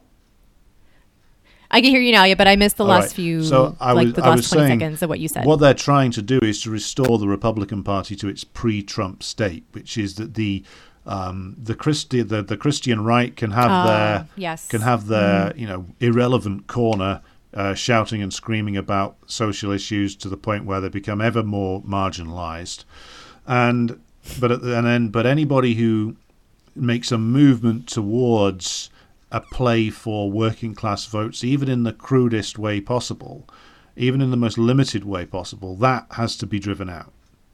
And that's essentially what the AOCs of the world are doing. They are driving out anybody who makes the slightest nod towards a pro-worker position, and even if that's a complete milquetoast position. And again, that's not a reflection of the fact that she's some sort of diabolical genius. She's reflecting the material base of the Democratic Party. And that's why we are where we are. Yes, absolutely. Yeah. So do we want to get into predictions then? Where we gaze into the future and try to work out where things are going. So, do you want to go first on this? Yeah. Well, it's always a risky thing to do, to make predictions, obviously, but I've been feeling really dialectical lately. And so I've got some predictions to share. So Do you fucking a love lot of people on dialectics? Is this what Twitter, you're saying? in my personal life as well, have been. Pardon me? Do you fucking love dialectics? Oh, you're breaking Is that up. what you're saying? I fucking love dialectics.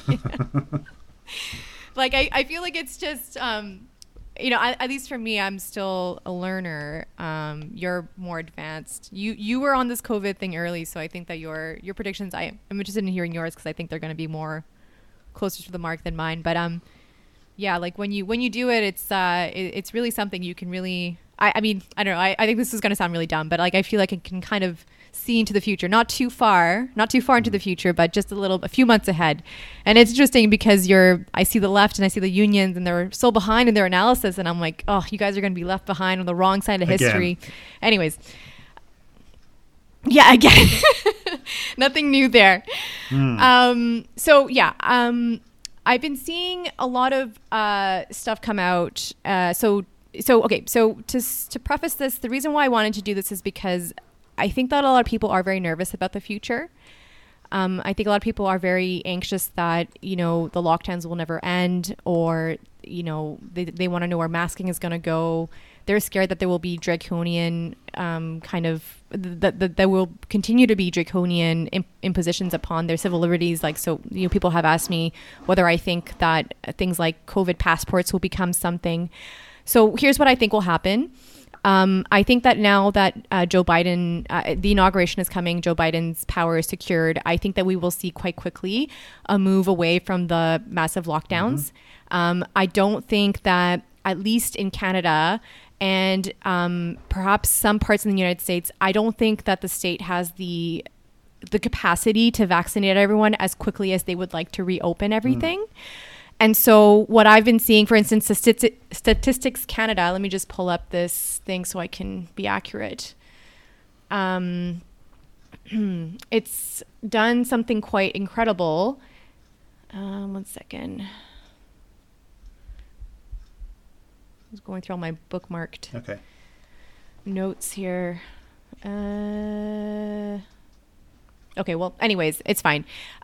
I don't need to be that accurate, but essentially they're sending a large portion of the population a at-home test so that people can prick their own finger and send back Statistics Canada a sample of their blood, and they're trying to assess the amount of COVID-19 antigens in the population. So basically, I think what they're going to do is, I don't even know if they're actually going to process these tests. I don't think that this is a scientific or appropriate way of doing this kind of thing, but I think it's just a cover for them so that they can claim that herd immunity has been reached and start opening things up before the vaccination is done. I don't think the vaccination effort is going to finish. In Canada, it's been 30 days. We've only vaccinated 1% of the population. I do not think it's going to happen. I think more so there's been a lot of concerning data, especially at the second dose, coming out of Israel and also United States. I'm not saying that for most people the vaccine isn't safe. I think it is broadly safe for most people. But I think that, like, for a vaccine, right, it's not so much that you don't want any bad things to happen as a result of taking the vaccine. You just want the benefit of it to be more than the cost. And the fact of the matter is that the COVID-19 is not dangerous to most people. And so if they're finding that, the cost is non-zero, I think they're going to, kind of slow things. And we're seeing in the provinces, a lot of the provinces start to, they're pausing on the second dose for some reason. And I think the reason is because they're seeing some adverse outcomes and they're getting a little nervous. So my prediction is within, I think it's hard to say exactly a timeline, but I think that by March, things should be broadly open. I think that there will be a little bit still of work from home as the professionals make up the left flank, and they've been the most lockdown hysterical of them. But I think broadly speaking, restaurants and everything will be open. I don't think that things like COVID-19 passports will become something like major. I don't think anyone should worry about that. I don't think that capitalism is going to put limitations on people's ability to travel any further because it has no interest in doing that at all. past the kind of the political cover that it offered. Yes. Another thing is, so I just to kind of finish off and pass it to you. So in Canada, we've been seeing a little bit of dissent break through the ranks. So for very recently, just a couple of days ago, a Conservative MPP, so a member of provincial parliament in Ontario, was kicked out of caucus because he wrote a letter stating that the lockdowns are doing more harm than good. So the fact that this letter has been produced and it's been publicized is a sign that things are moving away like that. I think that is basically the future line that will become dominant, right? That the lockdowns are they're not helpful. They shouldn't be done. The IFR is very low, meaning that the death rate of this disease is very low. And we should just stop doing them. So I think that's going to be the line adopted by the bourgeoisie moving forward. And I think we're going to see that fairly soon, like within the next couple months. Yeah. Well, what do you think? I'll mainly focus on Britain, but I think I'll throw in a couple of the US things as well. So in British terms, I think ours will reflect what you said, which is that they are already saying, we're ramping up the vaccination rates. They're talking about opening round-the-clock vaccination centres in some areas. They're bringing in the military to assist with it. They're going to say that they've got enough vaccination coverage and plus the herd immunity, because now the story is saying that London's at herd immunity, having previously denied that would be either possible or desirable. What will happen is several different things are going to happen here almost at once.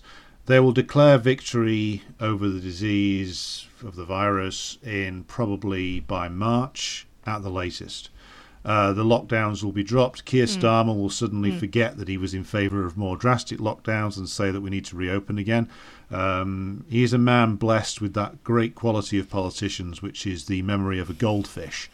And he will say, we need to reopen now, we need to get the economy back on track. Boris himself has been damaged by this with the Conservative Party voting base, which is, even though it's expanded into certain working class seats, it's still very much dependent upon the petty bourgeoisie and small business class. They've been hit quite hard by this. So I think if we see significantly more numbers of bankruptcies, then that the heat's going to be turned on Conservative MPs in a way which it already is turning. I think Boris will probably step aside voluntarily and he'll be replaced by the Chancellor. This guy Rishi Sunak, who's a former Deutsche Bank employee, senior level banker. He's connected very well both in Europe and the United States. He doesn't carry with him the baggage of the Cameron years, or there's not much known about him in terms of his position on Brexit, other than he's been a loyal foot soldier for Boris Johnson's position. So he is positioning himself to be the next leader. He's, if you look at where he's come from in terms of his place in the Conservative Party, he's very much from the sort of David Cameron, George Osborne school. He's associated with various sort of what you would refer to as free market think tanks, like the Centre for Policy Studies in the UK. Various Conservatives who were aligned with him go and speak there. The perspective of that wing of the Conservative Party is that for instance, Sunak has spoken out in Cabinet against further lockdowns. He brought in alternative experts to argue with Boris Johnson about them. He has not said anything publicly nor hinted at resignation because he's got his eyes on the big job. But he clearly is an advocate for reopening. He clearly wants to refollow the economic policies of the Osborne-Cameron years, which is, to a certain extent, they would do austerity to a degree in certain areas of the public sector, contractions of spending. He'll look to continue some of the things which we talked about earlier in terms of the public sector shedding long-term liabilities to employees. That's been standard practice for quite a while now. In fact, that's been standard practice since at least the early New Labour period, which is the late 90s. But he's going to be the back to normal face. He's going to be the face of the government which says, right, Boris, you did Brexit, you beat the virus, time for you to go, mate. And then he'll step aside and Sunak will take over, and the drive will be back to work, and the drive will be towards the more gigification of working, So now we've got more people who've been put out of work, especially in the hospitality sector. They'll be pushed into, if they weren't in gig economy jobs already, they'll certainly be pushed into them, and that'll be the growth area of the working age population that is pushed into it. And then you'll see an expansion further of things like logistics and delivery, which have expanded dramatically within the last year anyway. And you'll see the small business churn will continue. There'll be probably more bankruptcies until things are stabilised and spending goes up again.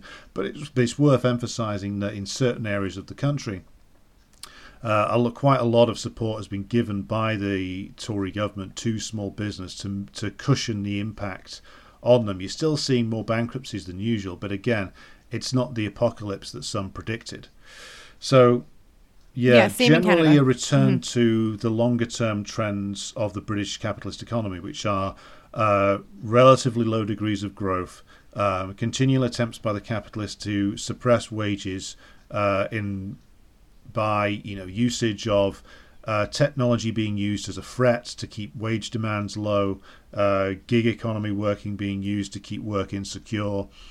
Essentially, it's the same long-term plan British capitalism has been working off since 1965, which is continually push towards the most, cruder form of exploitation as you can get away with, whilst at the same time making sure that there is a section of the middle class which is kept with its income seeming to grow slightly just to keep enough support on board for the system in terms of the middle class not falling completely into the working class or into the lumpen proletariat. That would be their plan overall, which is sort of back to what they were doing anyway. Whether they can do that or not is another question, and that depends upon, is there a wider crash coming out of COVID? Is there trouble within the Eurozone? Now, there stands the potential for a lot of trouble within the Eurozone because Macron, the darling of like the neoliberals in Europe, has been in trouble almost since he was inaugurated. He's not a popular politician. He's not a popular leader. The continued membership of the EU is no longer popular in France. You saw the Yellow Vest movement, which kind of went nowhere in the end. It was involved in continual street fights with the police every weekend for a year, but it never advanced politically. You're probably going to see an evolution of that. There'll be more strikes because the French working class has held out for much longer in terms of its wages and terms and conditions of work being protected than Britain has. They haven't suffered the defeat, the massive psychological impact of a defeat that we did in the mid-80s. So Macron is subject to a great deal of instability. Italy, also great deal of instability. There's now this small business resistance to lockdowns that's kicked off led by the Italian restaurateurs. The government's just collapsed because the minority party pulled out.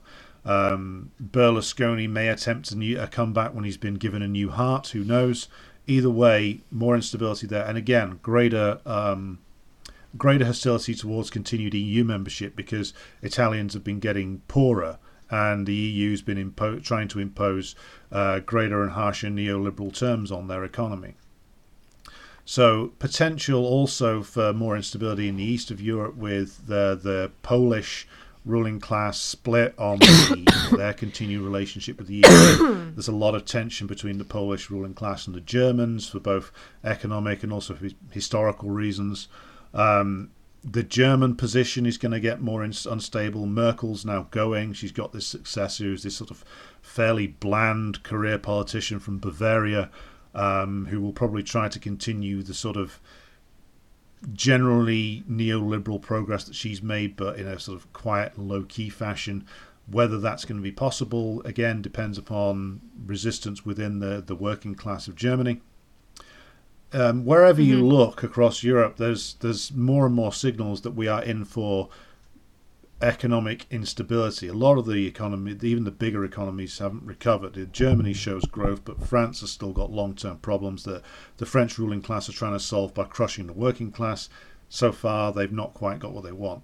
Either way, we come out of this into the roughly the same picture that we came into it with, but with COVID having exacerbated certain things. Like there's not going to be much take up for the vaccines in France because people just don't trust Macron. He's that hated that the level of trust in the vaccine is only around about at 40%, according to the last polls. So that's a problem. Well, really, yeah, that's a low. problem because he's so despised. It's actually discrediting anything that he attaches himself to. So all these are going to be significant problems going forward, and it's not. I don't think the British ruling class are going to be able to return to what they wanted, which is just a return to the pre-2020 period, where they increased the pressure on working class wages and the deterioration of working conditions. To finish off with a trip over the ocean to the United States, the level of insanity pumping out of the US ruling class now, I think, has started to surprise me. Like, putting 25,000 soldiers in the capital of the nation for the inauguration is an insane move, because if even just the cursory research I've done shows that the what was done in the Capitol storming, which was going on just before we spoke last time, that's the limit to what Trump was prepared and capable of delivering. And even that looks like it was filled with FBI agents and agents provocateurs anyway. To think that he would be capable or would desire to mount some kind of mass invasion of the Capitol by, like, I don't know, the cast of a Mad Max movie is what they seem to have convinced themselves that is going to happen. That's insane. And it doesn't, as you were saying, this doesn't reflect a ruling class that is confident.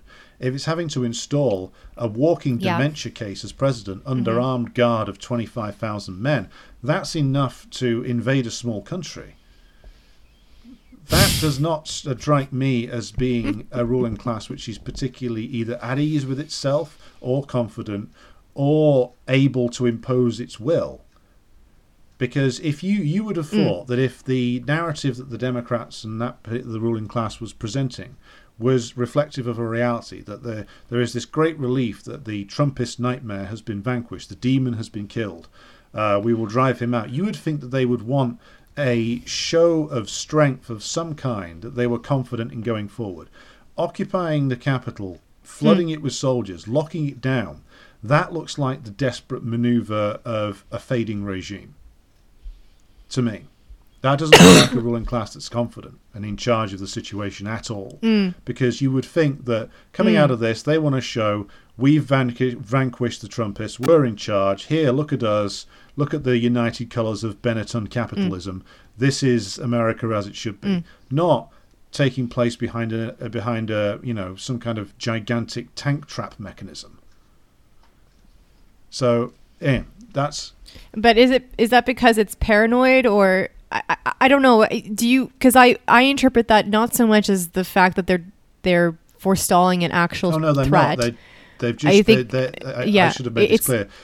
It's a reflection of the instability within the ruling class that they have made this decision reflects a lack of confidence in themselves. So that whether they mean to look this way or not is another question, but it does not reflect a political confidence in their ability to govern the system. There is not a genuine expectation, I don't think, other than like some of the madder elements of the Democrats, that the Trumpite hordes are going to descend upon the Capitol. That's not going to happen.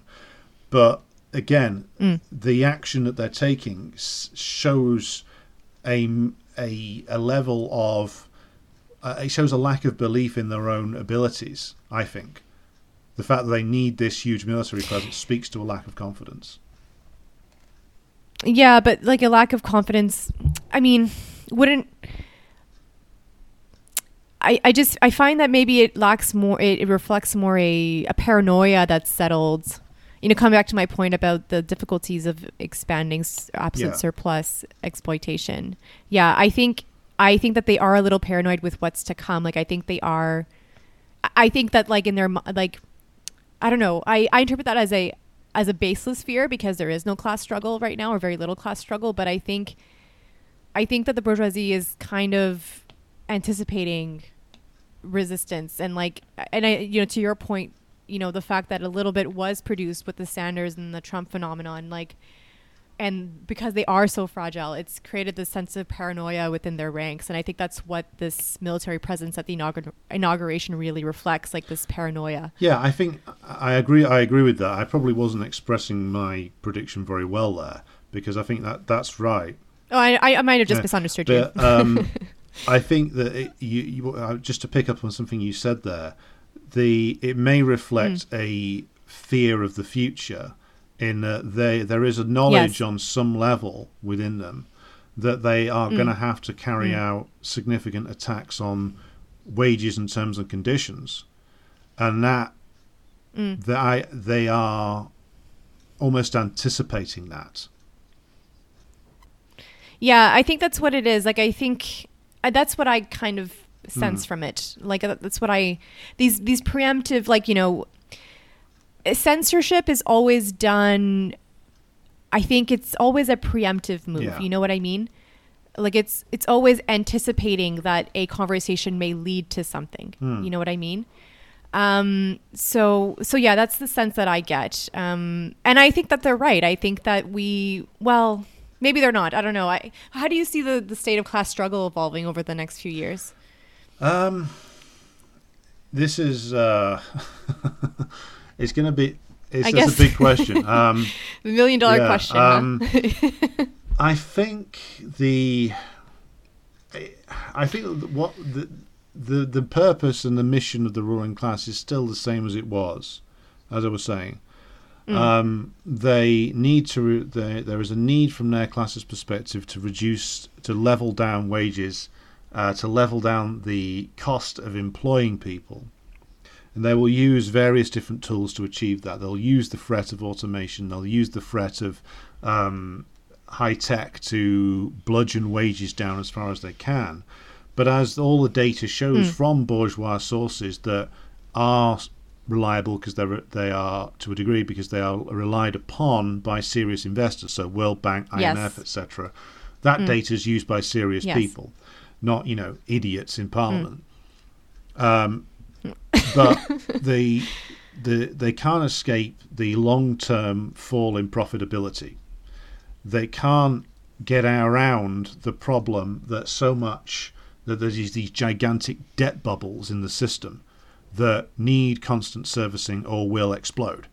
They can't get around the fact that so much of the capital they are sitting on is fictitious capital which has been generated and just pumped in by central banks.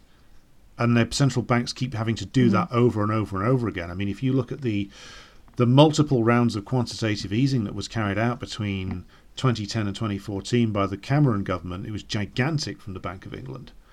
And again, there's been no strong return to really productive capitalist behavior since then. We've just continued on the same track. So the question is when, but not if, the class contradictions explode. And I can predict that slightly better here. I think that there's going to be more public sector strikes here, but they're not really a threat. The public sector here can't lead, or anywhere, can't really lead a working class struggle. There'll be some big problems potentially on the railways, because the railways now are essentially nationalised. The government is paying for all of it, even though we still have nominally private companies running them. The government may attempt to cut the budgets and retrench, so you may see significant rail strikes, which always cause problems in this country. The transportation sector is very big in this country, so there's been a consistent level of struggle in logistics and delivery companies in recent years. We may see more of that. But really, I think the places where you may see an eruption of mass class struggle isn't necessarily Britain at first. You'll probably see it in France or Italy, where the working class movements have survived more intact. If Macron goes on the attack, which he probably will, and he's been doing so relentlessly, then that will see the emergence of a class struggle on a mass basis. And in a time when the political situation in France and wider Europe has become more unstable, these things can spread very quickly. So if, say, the French working class can show that they can land a blow on Macron that knocks him out, then the inspiration to the Italians, who are in a similar but slightly worse economic position, will be huge. And the Italian government's already collapsed, so there's no one there to knock out. But the situation being so unstable is an open door to more class struggle. The political problem, in my view, is that as things stand, you can have significant amounts of class struggle, but if all that does is re-energize or temporarily re-energize like zombie social democratic parties or zombie so-called communist parties, then that struggle is going to peter out and go nowhere. At the moment, the British and European working classes do not have a political option to turn to. And that's a big problem in the fact that all this revival, everything since 2010 has been basically a petty bourgeois politics. Doesn't matter whether it's Syriza, Podemos, Sanders, Corbyn, or even Trump. It's all been animated by the politics of the petty bourgeoisie. We do not have a genuinely working class political force, and nor do we have a core of a serious core of Marxists that can create something. At the moment, as I hope we've demonstrated to those listening to this, that and will do more in future episodes, that those who have been analysing this even from the Marxist perspective have been hopelessly and cluelessly wrong. And that speaks to a deep incredibly problem wrong in in Marxists in the West, which has been there for a long time. The reason why I'm making this point is that without the old Leninist problem remains, without the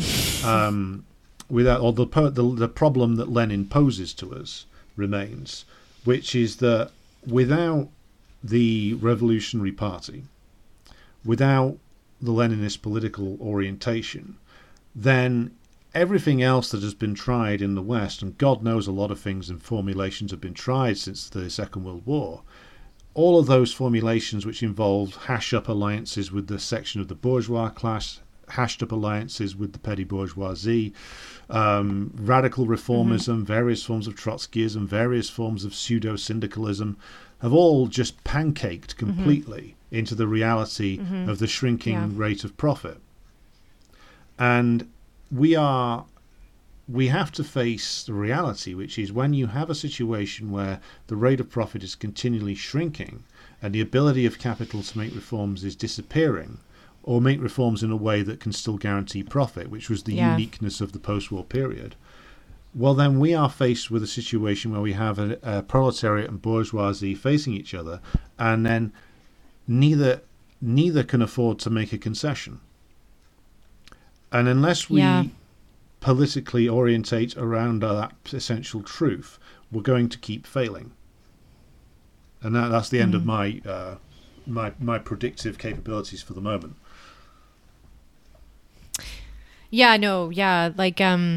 I'm not even close to there yet, but I mean,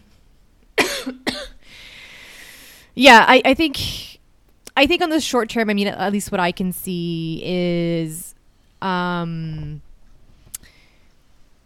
don't see a big and like at least in Canada. I mean, Canada's never really been, for various reasons, like it's kind of stuck in a resource trap, kind of second world, like orientation in terms of politics, despite the fact that it is an advanced capitalist nation. So I find that it's always created a bit of an anemic politics. That's always kind of a little behind everyone else. So it takes its direction a lot from the United States, which is its major trading partner. But I mean, I guess in the short term, yes, I do think that we'll see, for instance, I guess in terms of the effects on people's everyday lives, like I think that we'll see a continuing reduction in freedom of speech, more censorship, these kinds of things, as capital is more and more going to struggle to contain the contradictions. I think that, though, maybe I can get your view on this. I don't think that something like a Chinese style or supposed Chinese style level of authoritarianism is possible under capitalism, not only because capitalism needs some degree of freedom of movement in order to maintain free labor that it can take and dispose of as it needs, but also because the institutions in Canada and in the United States are just so bureaucratic and so like bad that they could just never manage something on that scale. Like they just don't have the intelligence and the capability of doing so. So I don't think people need to worry about that too much. I think obviously the big worry for me is the austerity that's coming, like the attack on wages and living conditions, which is part and parcel of living under capitalism. But I think the austerity will be quite bad. I do think that I don't know if the healthcare system will survive. It definitely will be fundamentally changed after the next few years of austerity that's coming. In Canada, for instance, I'm pretty sure the Liberals will win a majority. As I told you before, that there's rumors they're going to trigger an election in spring because they're currently a minority government. I think that they have done a centrist job. Their centrist job well enough that they're pleasing enough they can cobble together a coalition of both sides of the petty bourgeoisie to get reelected into parliament with a majority. And I think they're going to carry out a very harsh regime of austerity to make up for what was actually predominantly payments towards small business, but they're going to claim it's in order to make up for the welfare payments that they made to people. That brings us to the end of this week's episode, but there'll be more on this in the weeks to come. I hope you've enjoyed this and found this enlightening so far, and the only thing that's left up for me to say is here's some very appropriate ending music. Capital, it fails us now.